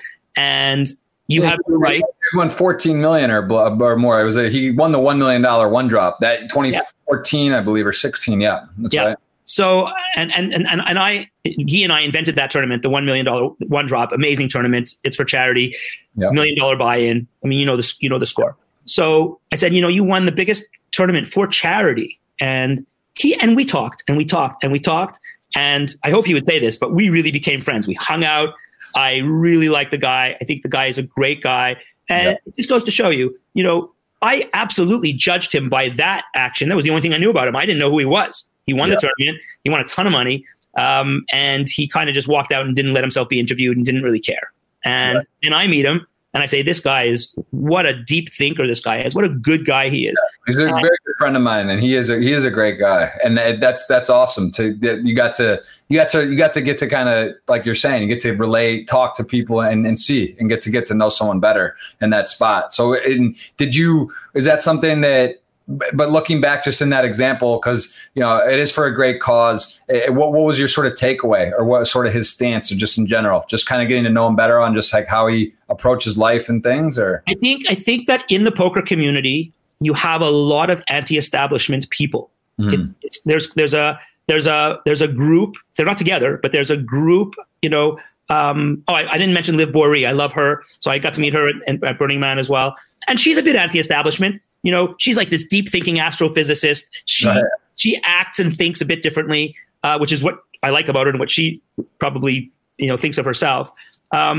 So it's hard to predict. It's kind of, you don't know what you're getting. You didn't invite the person. They came to play. Right. There's no obligation. He bought in $1 million. I don't remember who backed him, but he was bought in for $1 million. Right. And he won, and he deserved to win. He's a great poker player. Yes. So I'm going to bet you. Why don't you ask him this, and maybe you'll have him on. Yeah, he's coming on. Okay, so ask him if tomorrow you won a one drop again, and Mitch Garber was there, and he put his arm around you and said, "Hey, listen, we really need you to come do an interview, and maybe even wear the one drop hat. It's for charity. Would you do it?" I'm going to bet you that he says yes. Yeah. Yeah. No, I mean, he did. Listen, Dan, again, he's a very unique person. He's very, very, one of the biggest hearts I know, very generous, very kind guy. So, yeah, I think he's super jacked too.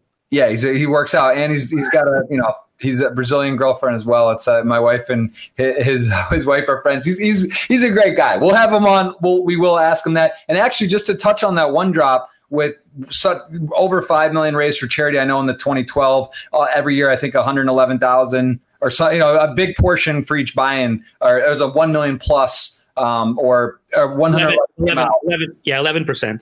Yes. So a huge amount raised. And I remember in 2012 when Antonio won, Phil Locke, myself, and Antonio, courtesy of one drop, and Antonio sent down to El Salvador and Honduras to get to see it in action. And it was it was a very powerful trip, going to see where the money's being used, how it's getting done, the families that don't have water, literally don't have running drinking water, and what this was able to do in these extremely impoverished areas. So I got to see firsthand on these trip what was going on, and that's it's an amazing charity, it's an amazing cause, and that that you and Guy and got to put forward and keep doing. Even a little one for one drop, they do it. Each year there's several tournament poker events that go towards this cause. So it's great to see it still going. By the way, so you bring up the Antonio one drop, right? Yeah. How much did you win? 18 million? I don't remember. Yeah, and change. So he texts me like 3 days before the tournament. He goes, "You're going to be there, right?" I go, yeah, of course I'm going to be there. I have to be there. I'm going to be there with Guy. He goes, "Because I'm shipping it. So just make sure you're there so that you're part of the after party when I ship it." Yeah. And of course, I don't take that seriously, but he ends up shipping it, and it ends up being one of the really good party nights that I've ever had. You have Antonio. His dad was so ecstatic and so proud. We got the table next to him for Trickett and his whole gang. Duhamel was there. All the poker community came out to celebrate this big victory. It was pretty amazing. Right. Yeah, my dad was there as well, partying, and he never goes out and drink. It was one of those ones you just don't forget. Those are those kind of moments that are also not. Talking about celebrations, your 50th birthday, we do. As I mentioned earlier, we share a birthday. You had a quite a bash, to say the least. We don't need to go into details, but it was a uniquely special event. I appreciate you letting me piggyback on there and bring. It was awesome. We had Bill Perkins came, Antonio came, Bagel came. You were there. Phelps came. Some other guys. Begley. Yeah, it was very special. Montreal is. I mean, let's just talk about Montreal for a second too. What an amazing city! Like how did you got to live in Montreal while you were going back and forth to Vegas? I mean, it's crazy because it's literally my favorite city. It's actually that's where I think I would like to live at some point or commute. It's obviously cold during the winter, but so what? It's a special place. So how did you do that? Where you were commuting? You go once a week, twice a week? So after party, I bought a plane. So I had my own plane. So I was able to kind of really do it in a convenient way. And I would spend 2 or 3 days there. Then I'd come back. I wouldn't go back for 10 more days. I was trying to build an online company at the time. So it was before I took over the casino portfolio. Yeah. So it wasn't really that hard. Okay. I was younger. Don't forget, I'm 55 now. So in 2008, 12 years ago, I'm 43. Like it was easier then than it would be now. Give me a little bit of insight in your day. Like, what is how do you meditate? Do you try to wake up, work out every day? Give me like your sleep pattern. Are you up at 5 a.m.? Do you go to bed at your time? Or you just kind of go with the flow? I sleep about 3-4 hours a night. It's my biggest weakness. I take sleep.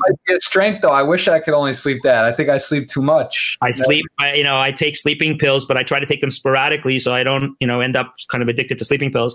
Yeah. But I have a ton of energy. I'm always wide awake. I'm always really energetic. I do work out a lot. I play a lot of sports. I play hockey twice a week, ice hockey, play basketball now during COVID with either one of my sons every single day. We'll go outside. We have a basketball court in the backyard. It's the only thing we can do. So we do that. And I think during the day, what I do is I basically take a lot of calls and look at a lot of investments. And that's what I do. I'm fielding tons of emails and tons of phone calls and tons of texts. And I'm very interactive. I love being, interacting with people. The hardest part of the day is that there's so many people that, they think their idea is the best idea ever and they need to see me. And I'm not an angel investor. I don't have any interest in angel investing. I did do it as a shark on our Shark Tank here in Canada for 2 years. What was that called? I just saw that somewhere. It's called Dragon's Den in Canada. Okay. Dragon's Den. Yeah. Okay. So, my day's pretty cool. I'll try to work out as many days as I can, try to speak to as many people or text as many people. I actually don't like talking on the phone, to be honest. Although the Zoom culture, I mean, I've been using Zoom, but like everyone else for the odd appointment, the odd meeting, I mean, I really like this. It allows me to connect with people that I haven't seen in a while. There's no pressure that we have to go for dinner and then I got to make the plans and then cancel them. This is like perfect. I could, call old friends and hook up with them in a way that I haven't been able to do in a long time. And I think that will continue after COVID, actually. Yeah, that's a good point. FaceTime does it. It adds a nice touch to it instead of a phone call. I like that. I don't do it quite enough because it's just why not, right? You have that technology. It's way more person friendly and engaging. So let's all right. Well, Mitch, I mean, very, very cool. This is definitely, I mean, again, we always chat, but I always learn something new, and it's nice to get an insight kind of on the timeline on some of that stuff. Is there anything else before we go to the questions, or anything else you want to touch on? It's a lot. We covered a ton of stuff. Man, you're too good. I like to talk for sure. I love that you drop and give us the insights into your world. So it's very, very fascinating, and we're going to let's kind of dive into some of these questions here. Do you have it? You see these? I'll read them out. I'll just kind of scan through some. I'm not going to see that. It's like microscopic. Hold on. It's okay. It's okay. I'll just read them out. Someone asking, when will our planet return to normal existence? And we covered a bit of, it's hard to guess on these type of things and normal or not, but do you see, like, let's just say this. When will Mitch Garber and your family, when do you see yourself getting on a plane or traveling? Like, if you had to just guess, just throw out a timeline. Yeah, first of all, the other country has to accept me. So that's currently, not even in the cards. I can't travel to the States. So imagine, this must be the first time the Canadian-U.S. borders closed, maybe in its history. That's true. So, never mind Italy and Spain and places in between. Back to normal. Look, it's kind of like the stock market. If we show the Dow right now on the screen, I'm not following the market today. Let's just say it's 22,500. I don't know what it is. And we put this interview in a time capsule, and we agree that on April 15th, 2025, we're going to rewatch it. Okay. The world's going to be perfectly normal. The Dow is going to be 45,000. Okay. All right. It's going to have been a blip. Now, it will have enduring effect, the blip.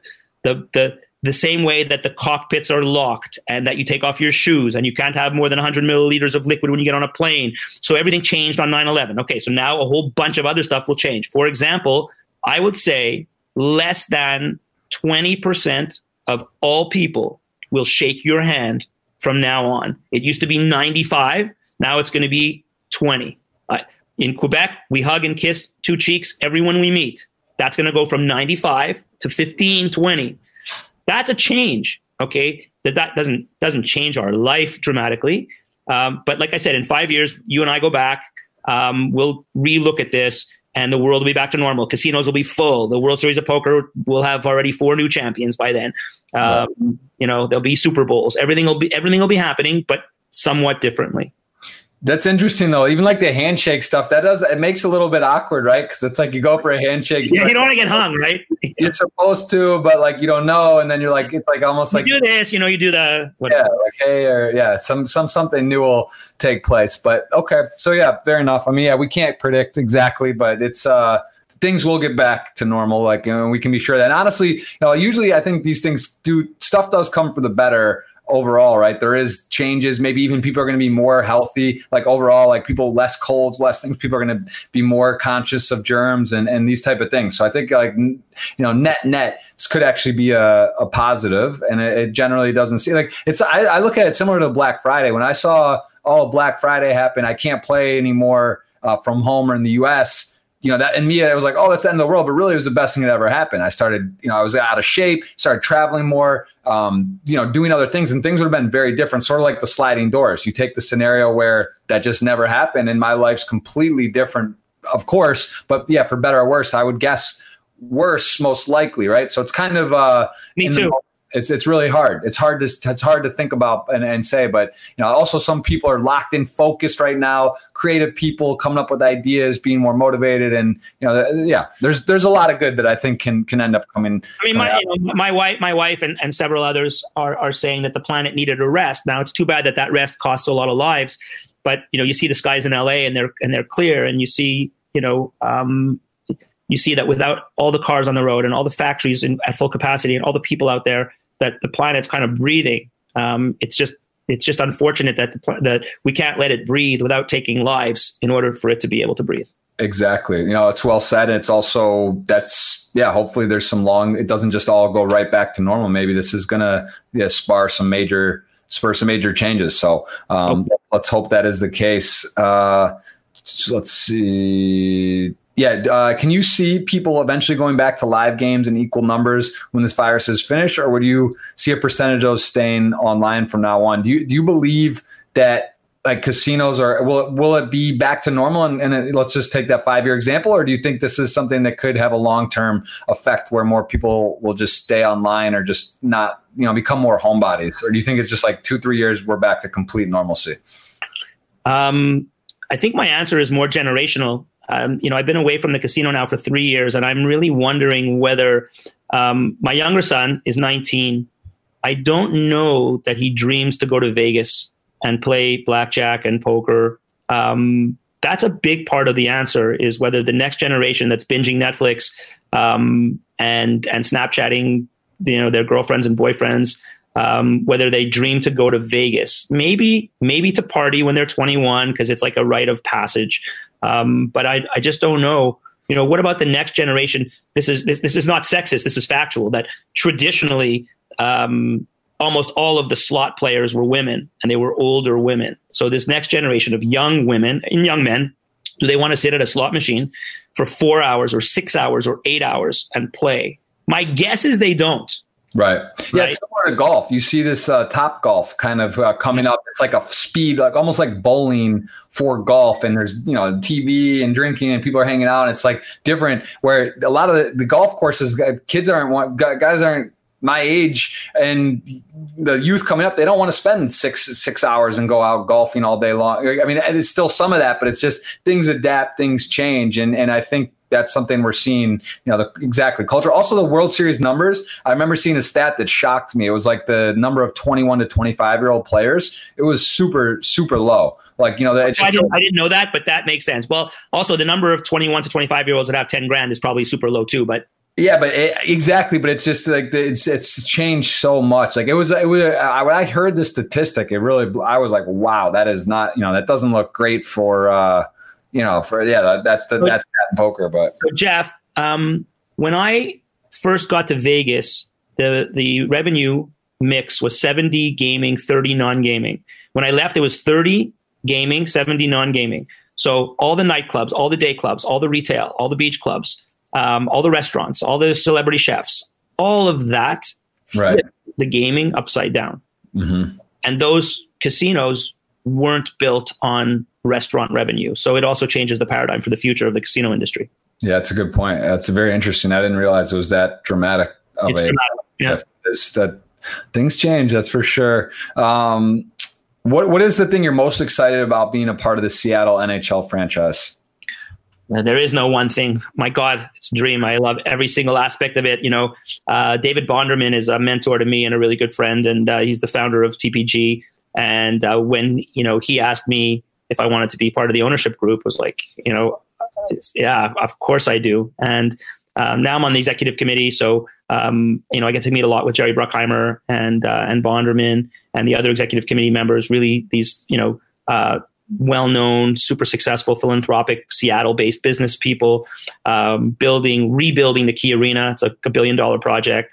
Building an AHL team from scratch. Choosing colors and a logo that's going to come out soon. It would have come out if we didn't have the COVID-19. Yeah. Just being involved in every aspect of the planning. So I love business and I love hockey. So can you imagine to be sitting at the table and having a real seat at the table and enjoying it so much? And I just enjoy the guys and the women. Our top, the top analytics person is a woman, and she's so awesome. She knows hockey. We talk a lot about hockey. Ron Francis is the GM. He's unbelievable. Todd Lewicki, really well-known guy, CEO of the team. So, I love it. I love everything, but I can't even talk about it. I didn't get you too excited. All right, fair enough. So I want to ask about DGen stories. Like you kind of told us one, actually very similar. One of my best friends, Gary Owen, who's actually a lobbyist and represents some stuff, GCSI in Michigan. I actually met too. He was at my birthday, Gary. I don't know if you remember him, Gary Owen. We had the almost similar story in Vegas. We were underage. I think I was 18. I had a fake ID. Same thing. Went in there with the casinos at the Hard Rock, throwing up outside of the cab on the way home. Lost my money. Tried to get more money and used a fake ID at the teller when I was like, I'd been drinking, and then just like took it back and we ran, and it was just like a mess. But it was like I remember 18 years old. I had that Vegas story and being there. Do you have any like degenerate stories? Like, do you have any like that? That's like a kid experience doing your thing. But did you ever play in the pits or make a big sports bet or roulette? Like have any kind of, it's not really your personality, right? But do you ever I lost some money playing cards in I went to junior college. You have to go to junior college here, but okay. I never really, first of all, I don't love that the poker players refer to themselves as DGens, even though I know they're joking, but I really don't like it. It's not a good word. Yeah. I don't think it's true. I look at you and Bill Perkins and Esfandiari and Locke and Helmuth and I think you guys are amazing. I think you guys are Liv Borish, not a DGen. she's, these people are really, really focused and really, really smart. Now, what I have seen in the professional poker world is that a lot of the professional poker players are terrible drinkers. And I've seen some real messes coming out of the hotels where poker tournaments taking place. I could think of a couple in France. I could think of a couple in Vegas. There's been. I've seen a couple of guys get really into bad shape. And for whatever reason, after a certain period of time, I realized it is somehow poker related, because you can't have that much bad luck of getting into fights and being dragged out of places. It's a law of numbers. At some point, you have to take responsibility and for your actions and realize what you're good at and what you're not, and maybe you shouldn't be doing. Anyway, never you. It's never been you or Antonio for that matter. True. That's true. So, okay, fair enough. No, I'd say, okay. So, but you've never had like a crazy, like, oh, I did something silly or something where you wish you hadn't done. You've played some poker, you've done some stuff, but nothing out of the like super outline. No, I don't have a crazy gambling story of mine, Right. I'm sure. Yeah. I'm sure you have friends and you know many. So yeah. We'll let those tell them. Yeah, there's like, I know there's so many crazy things that have happened. I mean, the things you see if you spend enough time in Vegas, second families. I've seen so many crazy things, but wild deals for sure. Give us a secret to success. What could you help Jeff? Stephen Broth asked, what can you help Jeff add to his game and make him even more of a champion? I mean, I think, I don't know. He's talking about poker, which again, you've said you're not a poker player. What about me? I've actually presented a couple ideas in different business ventures and things, but is there any kind of advice you would give in terms of the business side or maybe being focused on stuff? Yeah. So all the basic stuff you have, work ethic, outwork your opponent, learn more about the business than anybody else knows about the business, try to team up with the best people, like all that stuff. I would say that the biggest mistake that people make is that they don't quantify the opportunity correctly. And this sounds like a good idea. And I always say to them, okay, how much money ideally would you like to be in a decent position to make? And let's say you tell me, I want to be in a decent position to make $3 million. Like, okay, so let's figure this out for a minute. For you to make $3 million and you own 20% of it, all right, so the thing's got to be worth $15 million. You got to be able to sell it for $15 million or have cash flow that comes out of it, for 10 years into your pocket of $300,000 a year, and then maybe you could sell it. Does this sound like the kind of thing that could produce that? And more often than not, the answer is no. Right? So what sounds like a good idea, when you put it on paper and you map out what you would like the reasonable expected outcome to be, you need to know to walk away from it, even though you're attracted to the idea, right? Because you're only going to be able to focus on one or two really, really good projects at any one given time. And so if you choose the one that doesn't have the reasonable expected outcome, then all the good ones are not going to come to you. You're not going to have time to look at them. And you may do something you like, which, by the way, if you say my reasonable expected outcome is to enjoy myself and not to make money, oh, that's amazing. Then I could think of a lot of shit that you could do. Right. Absolutely. That's, I think that's true. It's hard to get spread out. You try to do this and that, you have a family, and then all of a sudden you just get spread thin, and, it's hard to really, be focused on one thing. So we did cover Cirque du Soleil, but how do you think the crisis of the pandemic will affect Cirque du Soleil? Thinking about the future of the company, we covered this already earlier in the podcast. So this was a question from Lady Floppy, but just to kind of close out on that, in terms of, you mentioned 4,700 roughly laid off out of 5,000 currently. Is that something though? Is this indefinitely? Are those everyone's like? Is that something when in a year from now, or when it's time and you think live venues can come? Cirque du Soleil, the Cirque du Soleil brand is so strong. It is the... Oh, no, the Cirque du Soleil brand will absolutely come back. Yeah. The problem is that we're carrying a zero revenue company. At first when Vegas closed, you thought, okay, it'll close for a month. Now people are talking about fall 2021, right? It's not even fall 2020 yet. Right. Yeah. So... we'll come back. I think it'll look a bit different than it looks right now. My heart goes out to anyone who's watching this that was laid off. Obviously, it's easy to say, well, it wasn't our fault, but that's not the point. The point is we have some of the best, most dedicated people in the world. These people have trained their whole lives. They've been in the Olympics, or they've trained as a family or a group of friends for decades to hone their craft. And there's very few people in the world that need a contortionist or a family of jugglers. So we know that we're the career for these people. If you're an accountant, you could figure out a way to make a living. So I think we have to do our best to try to reinvent the Cirque during the downtime, to replan the reopening of the Cirque, and to truly understand when the world is going to reopen for live entertainment so we could plan properly for it. I think Live Nation probably has they have a similar problem. We're both in the business of selling tickets. We only sell tickets. I mean, we make very little money on food and beverage or merchandise. We sell 13 million tickets a year. It's about a $1.1 billion business. It's all tickets. Right. Yeah.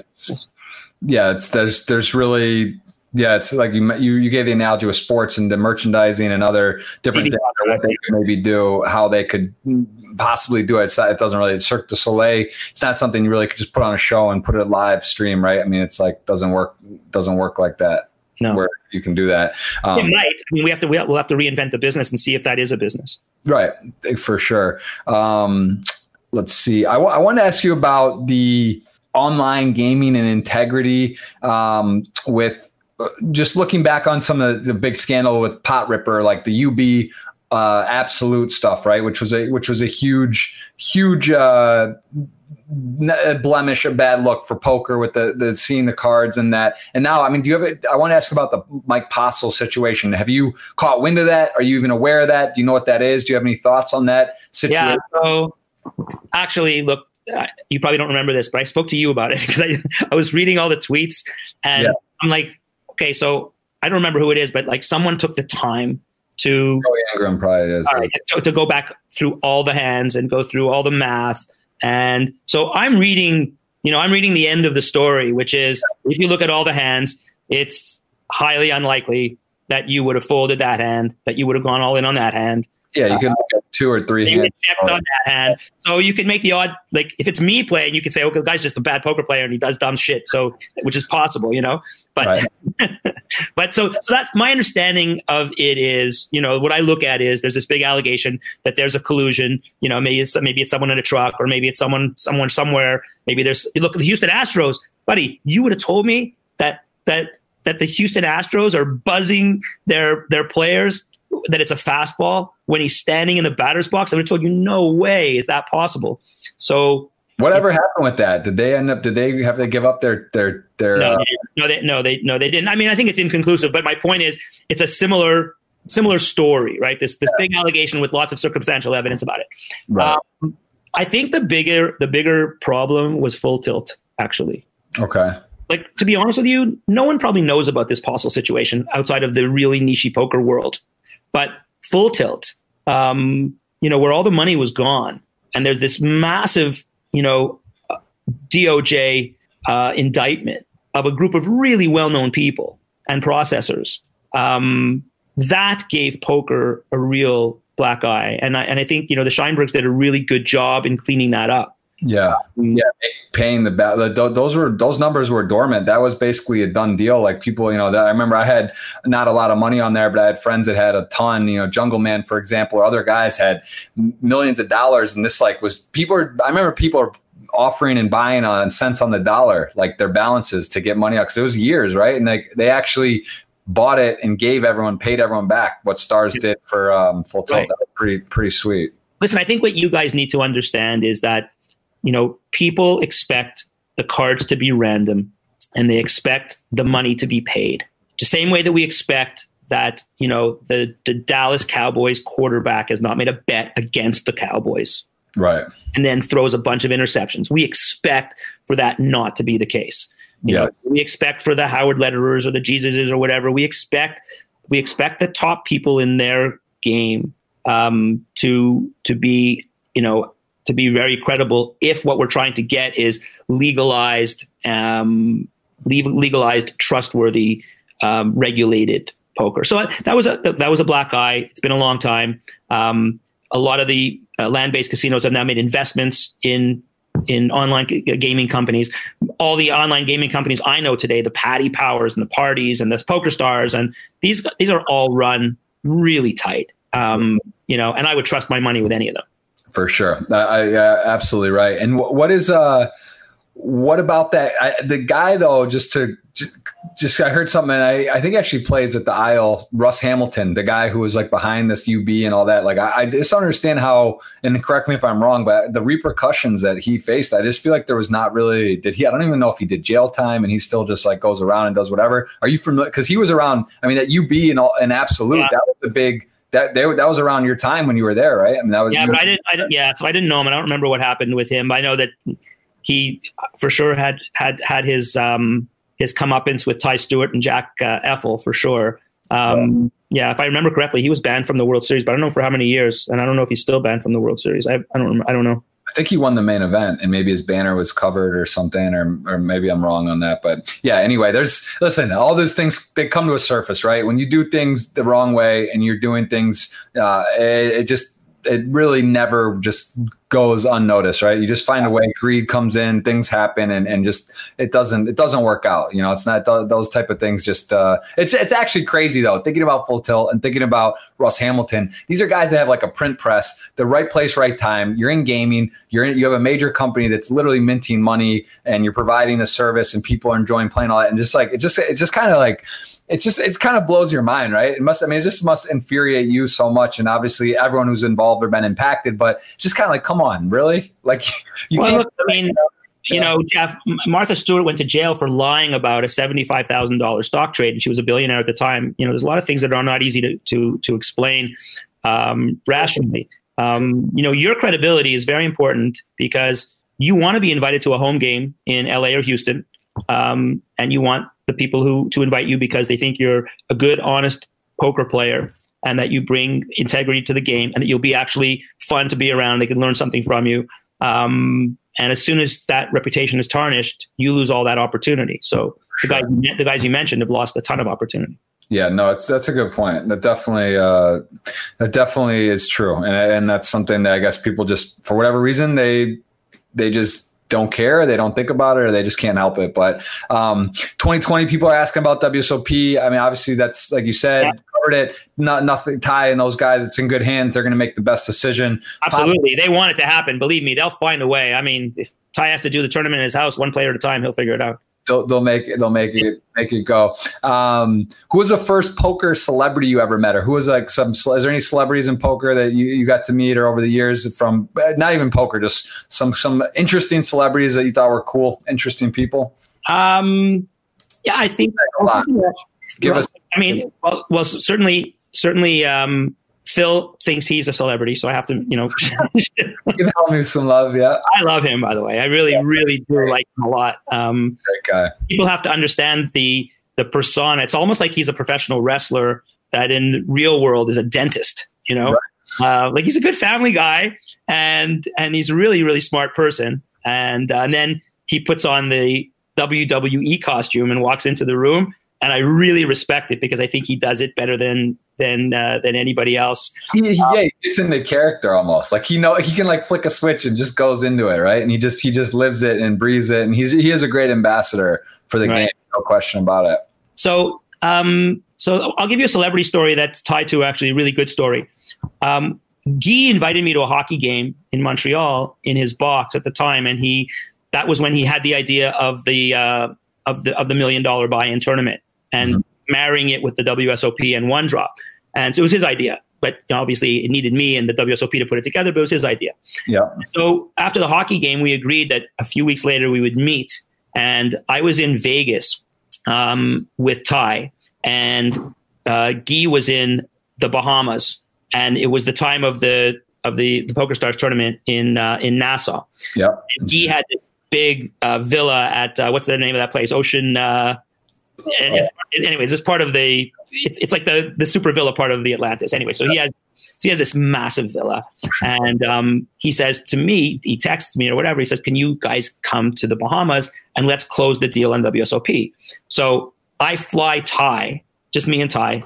Oh, and Scott Wilson. We're all in Vegas. Yeah. So I fly them to Nassau from Vegas. We land. We drive to Guy's villa, and Guy's at the table with Renee Angelil, Jonathan Duhamel. There's millions of dollars of chips on the table.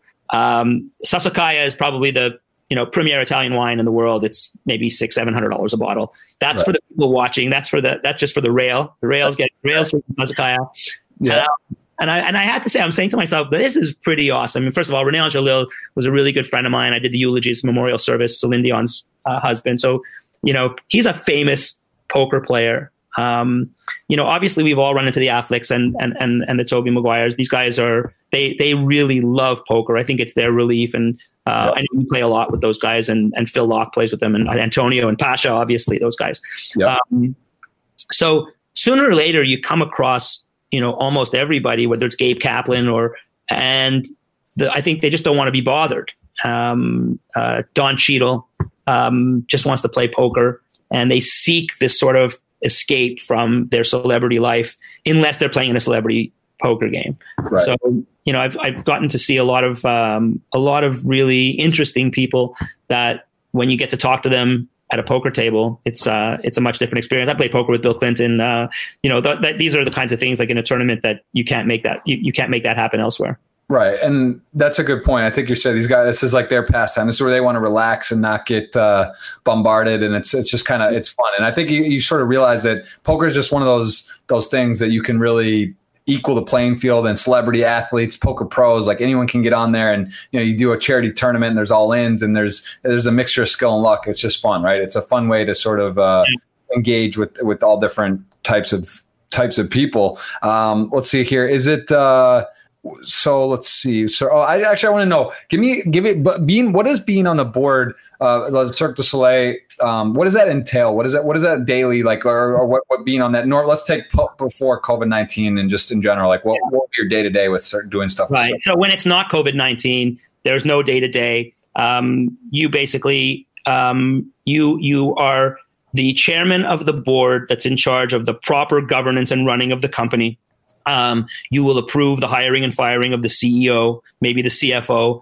You will approve and help with the strategy, whether you're buying companies or selling assets, all of the strategy of whether you're going to go public or borrow money or take on a strategic partner or a strategic investor. So these are all things that come to the board. The board, the chairman, as I see it, and I've been doing this for a long time in a number of companies, I see myself as sort of I'm like the air traffic controller of the company, meaning I want to make sure that all the planes are taking off and leaving on time, and all the people are equally in the know about what's going on. So board members want to be communicated with. So I just want to make sure that the board members know what's going on in the company. The CEO is communicating with them. It's not an operational role. You're not running the company. But you have a lot of say about the strategy and the vision because you're hiring the CEO. So when you're interviewing the CEO and the board is interviewing them, then they want to know, okay, what are we going to do to produce the most value for shareholders? And that's how we end up hiring and firing CEOs, and that's how we end up buying or selling assets. And that's kind of a role that I enjoy very much. I'm the chairman of Invest in Canada. It's a government organization that the Prime Minister established 2 years ago. So we're in charge of all foreign investment into Canada. It's many, many tens of billions of dollars. So if Mitsubishi, which they're doing, is opening a plant in Canada, which they're doing, we may be competing against Iowa. And so, trying to bring the incentives together. We have a CEO and a full team, but as the chairman, I make sure that the organization is run properly, that the goals and the milestones are approved by us. And that there's accountability for hitting or missing those objectives. And is that something that so Guy, obviously being a close friend of yours, and you came on, was that something did that come about kind of spur of the moment, or was that sort of like always like something you wanted to do / maybe you and Guy, did he say, hey, like, would you be interested down the line, or did it just kind of come up? No, it came up because Guy was the seller and I'm the chairman of the buyer. Okay. And how, out of all the places you've worked or been a part of or had a major role, CEO or a big title, which do you think was the most impactful in your career, where you maybe learned the most or had the biggest shake up in your life? Like it was just kind of like you really felt like it was a powerful experience and you learned a lot, gained a lot. Is there anyone that stands out to you as like a unique experience? Yeah, look, it has to be Party because I dealt with really big highs and really big lows and really hard decisions. big financial decisions, big DOJ decisions, big board decisions. Yeah. And yeah, I won't lie. It was really hard, emotionally and personally. It was very, very difficult. And, but I learned a lot about myself. I'm just a guy who I get out of bed every day and I go. And, you don't want to be hit in the head. If you're boxing, you don't want to be hit in the head, all day long. But right. sometimes you just are being hit in the head all day long.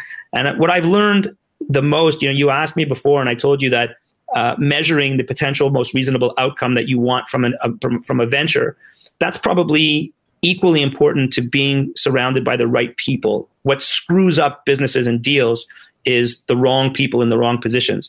So right. I can tell you that, I had a CFO at Party named Martin Weigold, and he was the best partner that I could ever have dreamed of. I had Craig Abrams and Ty Stewart and Robert Antical at Caesars. I had Joel Leonoff and Rory Olson and Doug Lewin, and I had Gary Loveman at Caesars. I've had the best teammates. Like I'm always playing on the best team, basically.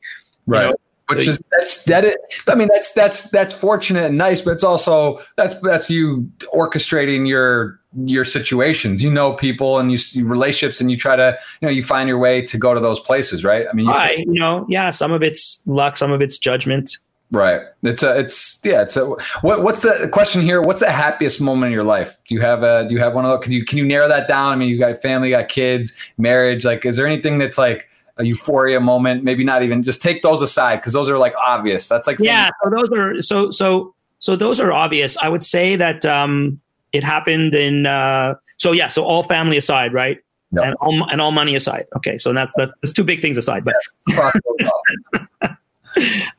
so I got a call in April of 2019. I was on my way from a board meeting of Invest in Canada in Ottawa to the train station, take a train back to Montreal. And I get a call, and it's the Governor General's Office of Canada, which is like the Queen calling you. So anyway, so as Mitch Garber, I said, yeah. And I was advised that I was being awarded the Order of Canada, which is the highest civilian honor in Canada. And so on July 1st, the Order of Canada? The Order of Canada. Okay. It's like your Presidential Medal of Freedom, which was awesome until they started giving it to like, I don't know, Rush Limbaugh, and it's like just anyone who showed up. But all right. So 1 year ago, this is that you got presented with. Not even. No, it was 1 year ago. Yeah. So Canada Day was the day that it was announced. And wow. Yeah, it's the biggest honor in Canada. Like Gretzky has it, and all these great people. So that was the biggest thrill of my life. And that was based on that's like an overall, they take a snapshot of just like things you're doing, or is there like a specific, was it because of something in particular? I don't know how that works. Or they just sort of, you can't apply for it. You can't know the process for it. And, but they do tell you what it's for, because they write a big, beautiful thing about you. And so, yeah, it was a combination of business and philanthropic contribution to Canadian society. Very cool. I knew it is cool. I didn't know that specifically of that. I didn't realize that was an award. I hadn't heard that term. I knew you have won some philanthropic awards and been recognized for. So that's very cool. That's nice. You can't really. That's one of those money or family. That qualifies. That is a very unique, special. So congratulations on that. All right, we got to take a couple more, Mitch. I know you got a ton going on. Obviously, a very busy time. Many businesses you're involved with, and this is definitely it's an emergency of such, with just time sensitive things and people's lives and livelihoods on the line. A lot of decisions to make. So I know how busy you are. Is there anything that you mentioned, I guess, mentors already, but just in terms of at a time, let's just take when you were really getting going back in the day, was there anyone you could say that sort of gave you a piece of advice or put you in the right direction? Let's say very early on in your career, anyone that you could help? So, there's probably a few things. I think, first of all, my father dropped out of school in the 8th grade, and my mom went to teachers college. And my parents valued education for my sister and I over everything else. And she got an MBA and I went to law school. So, my parents hadn't had the opportunity to do that. And so there is no advice that I got that ended up producing a greater result than getting, 2 degrees, getting that law degree, and putting that to good use. That was the best advice. My godfather hired me in his firm and allowed me to. He had done a few files in gaming for Carnival Cruise Lines, and he allowed me. I saw an opportunity to build a business plan, go to Atlantic City, meet with all the collection managers, and build a gaming business. He gave me that platform and that opportunity. So those are like two really meaningful moments. Gary Loveman at Caesars and David Bonderman and Mark Rowan, who said, go ahead and buy this company that you can't win anything from and sells virtual cocktails on Facebook. Yeah, go ahead and do that. And that turned obviously to be really, really well, really good advice. Right. So I've had a few really good, my wife has given me a lot of really great advice. One of the transactions that I did, which started my entire sort of business career on the right path, was that I wasn't going to go to a cocktail that she thought I should go to. And at the last minute, she kind of kicked me out of the house and said, go, you never know what's going to happen. The guy ends up buying the company I was the CEO of at the time that was running out of cash. And then that turned into everything that I have today. So, yeah. You mentioned this at the beginning about CEO of Optimal Payments, the owner of NetTeller. So this was PaySafe or now PaySafe? Yeah. So I mean that was so you were CEO of that company, and that was how big of a deal was that? I mean that sold, like, that was when you actually left there. What was it called then? It was when I left. It was probably worth $1.5 billion. It sold for 3.9 or so billion to Blackstone and CVC, and now it's probably worth 10, 12 billion. I started it with two guys, Joel Leonoff and Rory Olson, and built it to what Optimal became. So maybe that's the 1.5.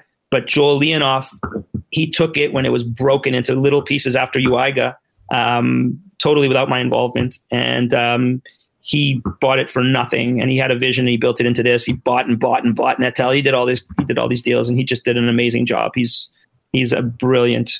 He moves like a turtle, and he thinks like Einstein. So there you go. Weird combo. Someone asked about you mentioned the name Ruth. I've heard this name tossed around a lot. They're asking the owner, the creator of the Party Poker website.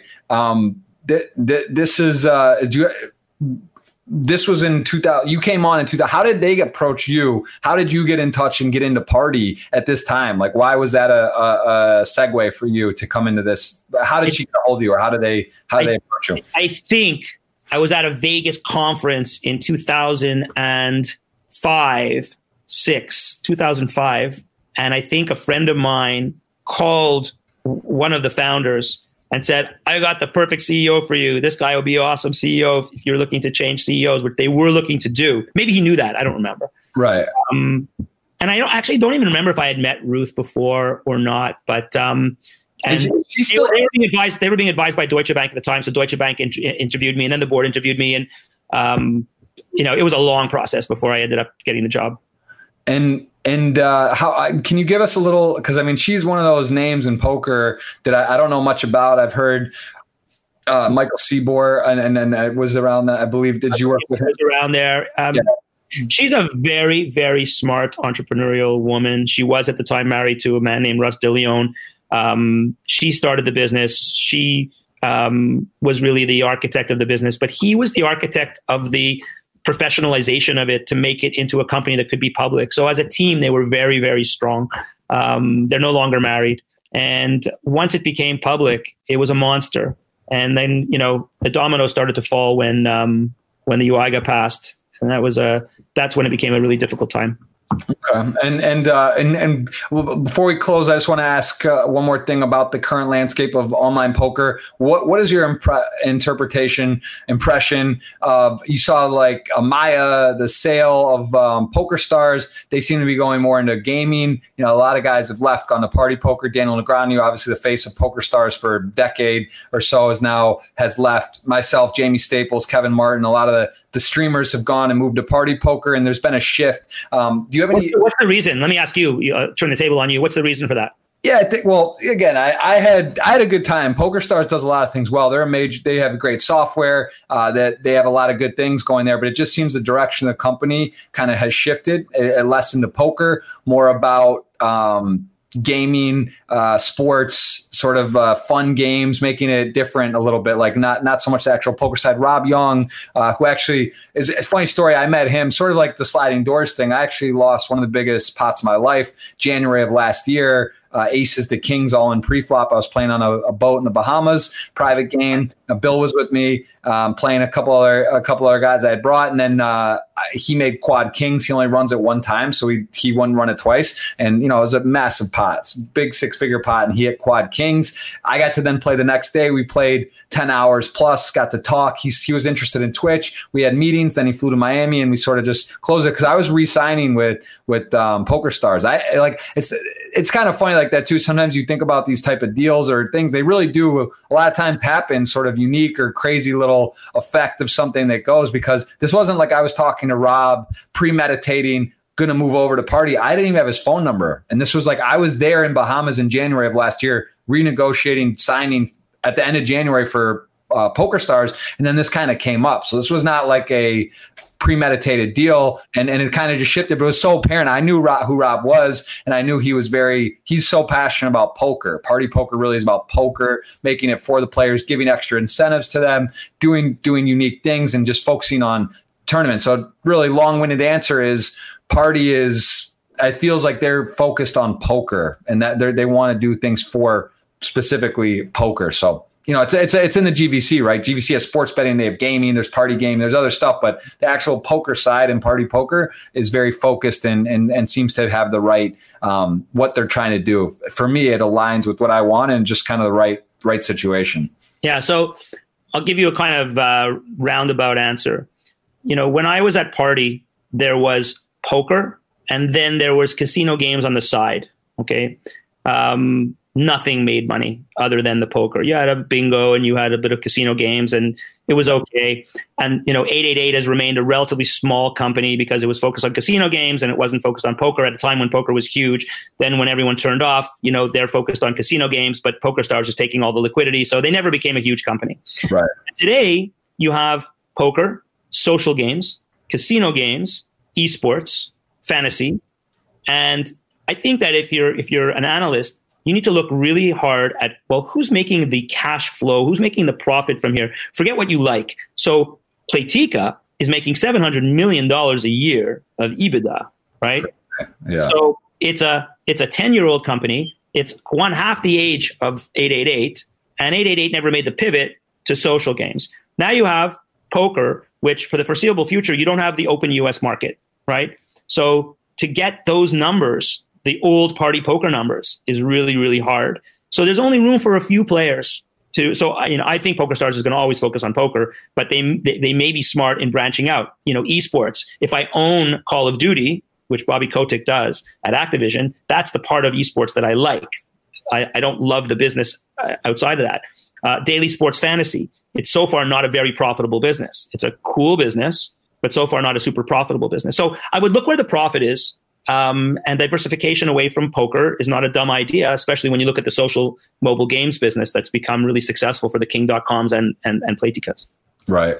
Yeah. It's that's fair. And you have what about just Bazoff and David Bazoff, or if I'm pronouncing it wrong, he was a CEO of my, that to me was kind of a weird deal. Like he sort of came in and stepped out, and it was sort of like some inside stuff. Do you have any insight onto that situation, just kind of what happened there? Yeah. So he's a really good friend of mine, and I really like him a lot. I think he's a very smart businessman. Right. Certainly, he pulled off one of the greatest acquisitions of all time. A $500 million company bought a $5 billion company. It's crazy that he got Blackstone and well, mostly Blackstone to do that deal. So he did an awesome deal. He got caught up in insider trading allegations that forced him to leave the company. Then he was not acquitted. They dropped all of the charges of insider trading here in Quebec. So he ended up out of the company. He's got a ton of money. He's a philanthropic guy. I think he's very, very smart. And like I said, when you're in business, sort of the way I am, anytime someone can buy a $5 billion company when they're a $500 million company, it's pretty awesome that you could and do it with Blackstone. It's not like they just found money on the street. That's hard money. So yeah, I take my hat off to what he accomplished there. Very cool. And what about Party Poker? Do you have any thoughts on their business and the current state? Obviously, that's who I'm sponsored by now. Rob Young and I work very closely. Do you know Rob? Do you know any of the management there? Do you have any interaction or idea of the company and how you're really just removed from the whole thing? Yeah, I mean, super fond memories. I just invested in the former CFO has built the biggest underground wine cellar in the Rock of Gibraltar, in the tunnels of the Rock of Gibraltar. He got like a lifetime lease to build out the tunnels into the biggest multi-million bottle wine cellar. So I'm an investor in it. It's going to be like this offshore tax-free wine cellar for wine collectors and yachts. That was a former CEO of Party Poker as well? CFO, Martin Weigold is his name. Yeah. Okay. That's cool. Very cool. So yeah. I still have some connections and roots with Gibraltar. Okay. Well, yeah, man, it's great to catch up. I could talk forever. I think it's super interesting. I think, I love poker. I've been in poker doing a little differently on this playing side. I've definitely got some, business side. I mentioned about State Kings and other things. I've kind of found, doing some of the other side of the stuff. It's an interesting space. I think gaming it's a bit tricky too at times, because it's like you're always talking about, it's not gray area, but you people are gambling, if you will, or they're playing money. It's got some negative connotations. How would you just to finish on and people and gaming and then say where people are playing or risking money? How do you sort of balance that and say, or how would you answer to people that say, oh, it's like bad, or people are spending and losing money and that type of thing? How would you sort of position that? Listen, it's a super complicated question, except that, I was in the gaming industry for entertainment. Okay. And I believe that the vast majority of people that come to Las Vegas are using entertainment dollars of theirs to entertain themselves. Okay? Right. Now they're using food dollars, day club dollars, nightclub, retail, and gaming dollars. I believe that the companies really try to identify problem gamblers. I believe that's the case online with the credible operators as well. Yeah. And there will be this, minority of people that will gamble over their heads, not with their heads, and that will end up in financial trouble. Right. And there will be people who go to the liquor store and I buy a bottle of vodka and it lasts me a month and a half, and they buy a bottle of vodka and it lasts them a day and a half. 3 hours. And they end up losing their home and losing their family from alcoholism. And alcoholism is serious. And, and I'll give money to Alcoholics Anonymous, and I'll give money to the responsible gaming organizations. So, I really believe in moderation. I believe in I believe in regulation. It's important. I believe in good, honest gaming where the company is not trying to bankrupt its customer. It's trying to entertain its customer so that the customer will want to come back again another time, not so that the customer will lose everything and then you'll never see the customer again and the customer has a bad experience. Vegas makes itself on return customers, and I would say that Party Poker makes itself on return customers as well. Right. No, okay. That's exactly what's well said. That's the same thing. I stream poker. I talk about poker. I think poker is great. It's not everything. It's also important to exactly show people and talk to people and say, look, like I do this. I also have other forms of revenue. I'm sponsored. I have other things. And it's like, I'm not telling you to quit your job. I'm not telling you to become a professional poker player. I'm not telling you to risk what you can't risk. But exactly, like same thing as you went to AC and busted your roll and locked your keys in your car. And, you could look at that and say, oh, that's like bad. But really, is it? Not necessarily, because you're taking an experience, you're doing something and you're becoming better from it. It's not like you lost your life savings and it's a negative thing. Same thing with me. I was 18 and blew what I had or whatever, but it's like these are life experiences. These are and this is kind of a weird way of looking at it, but I'm just saying it's like, it's not, you can't control the bottom line is that you could talk about vices, adult entertainment, alcoholism, a good example, right? You can't control our people have addictive personalities and they're going to find a way to do something that's negative, right? That's not going to be mental health is serious. So the people who become addicted to gambling or addicted to alcohol don't want to be addicted to these things and don't want to lose their families. So we have to take mental health really seriously. But at the same time, we live in a society that does sell cigarettes. That seems like a dumb thing to sell, but it sells cigarettes and it sells alcohol and it sells gaming. And I think that if the consumer, if the customer, understands the product that the customer is buying, and if we're sensitive to mental health issues and alcoholism, bartenders are not supposed to be psychologists, but they're certainly not supposed to serve people that they think are shouldn't be served another drink. And so it's a bit of a slippery slope. And it is a minority of people, certainly, that have gambling addiction and gambling problem, but it's by no means not a problem. Of course, it's a problem. Right. For sure. No, I like that. Obviously, that's something you I'm sure have dealt with and talk about. And this is something that's a big part of the industry is, like you said, you're looking overall, you want people to, it's an entertainment. You want people to come back. You want people to have a good time, have an experience, and not go over their heads. And you can only. Yeah, so can I give you another example? Yeah. Okay. That people don't talk about. So online shopping has become a big problem for some people who can't help themselves but to buy everything they want to buy and max their credit cards. All right. Now, we shouldn't legislate online shopping, but there is a mental health issue related to online shopping and the instant gratification, the adrenaline gratification of having a little bit of credit left on your card and be able to get that thing, delivered to you tomorrow. But I'm a big fan of Amazon and I'm a big fan of online shopping, and I think it's an amazing technological advancement in our society. So there's a lot of things that people can do to extreme, and we just have to be conscious of it and not take advantage of people. I couldn't agree more. Mitch, I said that was our last one. I forgot. I had a couple questions from my wife, Amelia. Yeah, those are more important. Yeah, I sort of covered some of this, but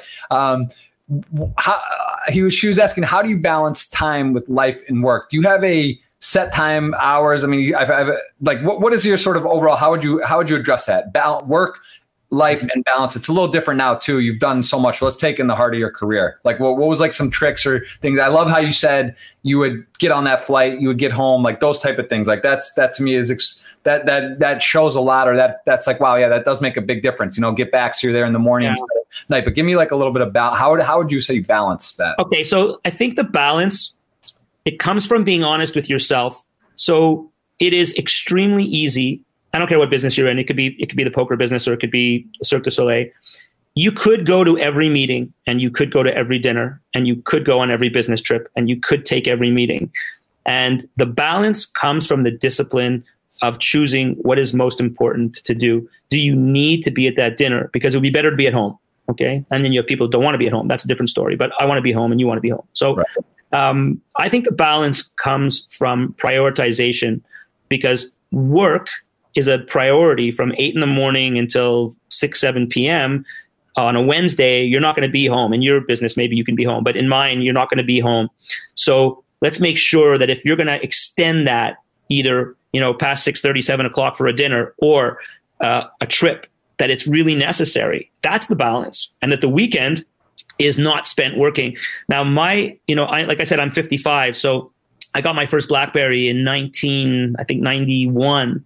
Changed my life, right? The ability to look at your phone and answer and be around your family, or put the phone away, which is obviously a better result, but sometimes that's not possible. So using the technology to be home more often and prioritizing the demands on your time, those are the metrics. Why am I going to this dinner? Do they need me? Am I the 8th person at the dinner? Does it have to be a dinner? Can we do a call? And these are the things that people get wrong. I got it wrong a lot, but I'm saying, I now understand it really well. And sometimes it takes balls to say, no, I'm not going, because you're not in a position to say no. You're trying to make it and climb the ladder. So anytime anyone asks you, go, because you don't want to miss anything. It's like real FOMO. It's like, FOMO, it's like money, career advancement FOMO. It's like not bullshit FOMO. It's the real thing. Right. So that's the balance, figuring out the true prioritization and trying to manage the FOMO and the career advancement over family. And there's no better advice than that. Awesome. What do you like to receive as a gift? Like I just, in terms of, it's kind of a strange question. Just like, if birthdays or something, like what's something that's kind of cool for you to get as like someone who, cause it's hard, right? You're a successful businessman. No one's going to get you something that you don't want, right? Like it just, for example, or family, what's like a thing that's kind of cool for like a trinket or something that you just like think it's like thoughtful, but is, what's like something that would mean something to you? Yeah. So a friend of mine bought me these trackers you put in your golf club that like it tracks on your phone the trajectory of your ball, how many strokes you've taken, like things I would never think of, like just cool stuff like that. Yeah, I bought this guy a golf club that I saw on TV. Like I got totally sold by by the commercial that this hybrid club was going to be like the be all end all.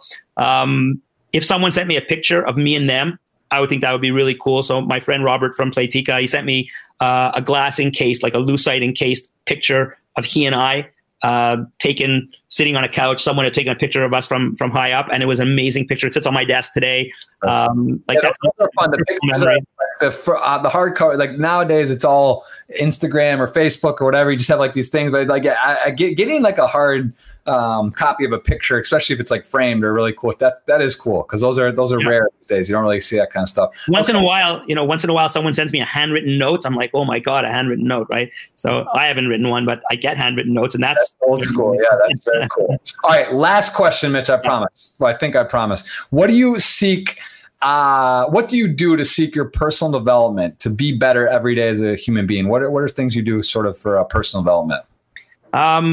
Yeah, I think you start to be at this point in my career or my life, I'm more kind of concerned with what my kids think of me and what they think of themselves and what role I played or could play in it. Then I'm, do I try to, read about things that I'm interested in? Yeah. I mean, do I try to use my platform to communicate social messages that I think I can be helpful in communicating? That makes me grow. If I can help the government here communicate to young people to stop congregating, like that makes me feel really good. That's not the financial feel good. That's like, wow, you're producing a real impactful result from the things that you were able to succeed at in your life, which society says make you successful, okay, which is money, status, title, and all that stuff, okay, and I do value those things, but you're able to take it and use it for other things, and that's what I want to do, to be able to give good advice to my kids, good advice to people, that my wife thinks I'm a good husband. Those are the kinds of things that, that are going to make me grow today. I don't need to do another M&A transaction, and I don't need to get another chairmanship of another company. It's nice to be considered. I don't need another award. They're nice to get. But I just think that if I can use all those things and have some small positive impact. So I'm raising a lot of money philanthropically. And I know that the reason that they ask me to chair these fundraisers is because they think that my platform or my persona here is going to help raise more money. And since we all know that, then I'll go to the factory of Bombardier or Deloitte in Montreal, and I'll speak to all the factory workers about whether they could give $2 off their paycheck and make them feel good about giving even $2, because that's what true philanthropy is. It's giving what you can afford to give. So I think I'm growing by trying to take the material success, okay, and use it to do better things, because it doesn't feel good to drive the Ferrari and not do something meaningful. It does feel good to drive it and do something meaningful. So right. I don't need to be hypocritical and say I'm not selling all my assets and living a different life. I just want to be able to live a little bit more productive life.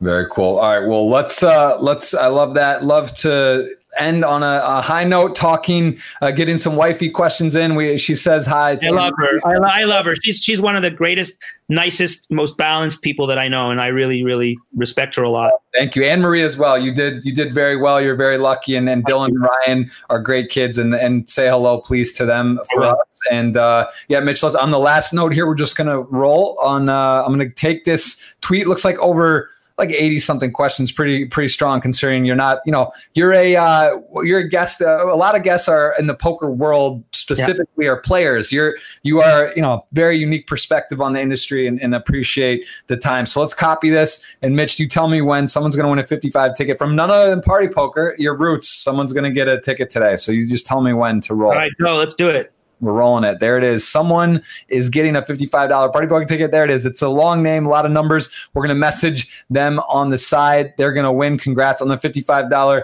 ticket. And Mitch, I hope we'll see you soon, but the reality is it may not be a while in person, but we'll FaceTime each other. Yeah, a little poker face game or something. Let's do it. So cheers, man. Mitch Garber, everyone. Thank you so much, Mitch. Appreciate it.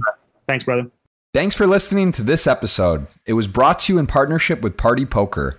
Go to partypoker.com to play tournaments, cash games, and improve your poker game. Make sure you subscribe to the podcast to hear all of my future episodes.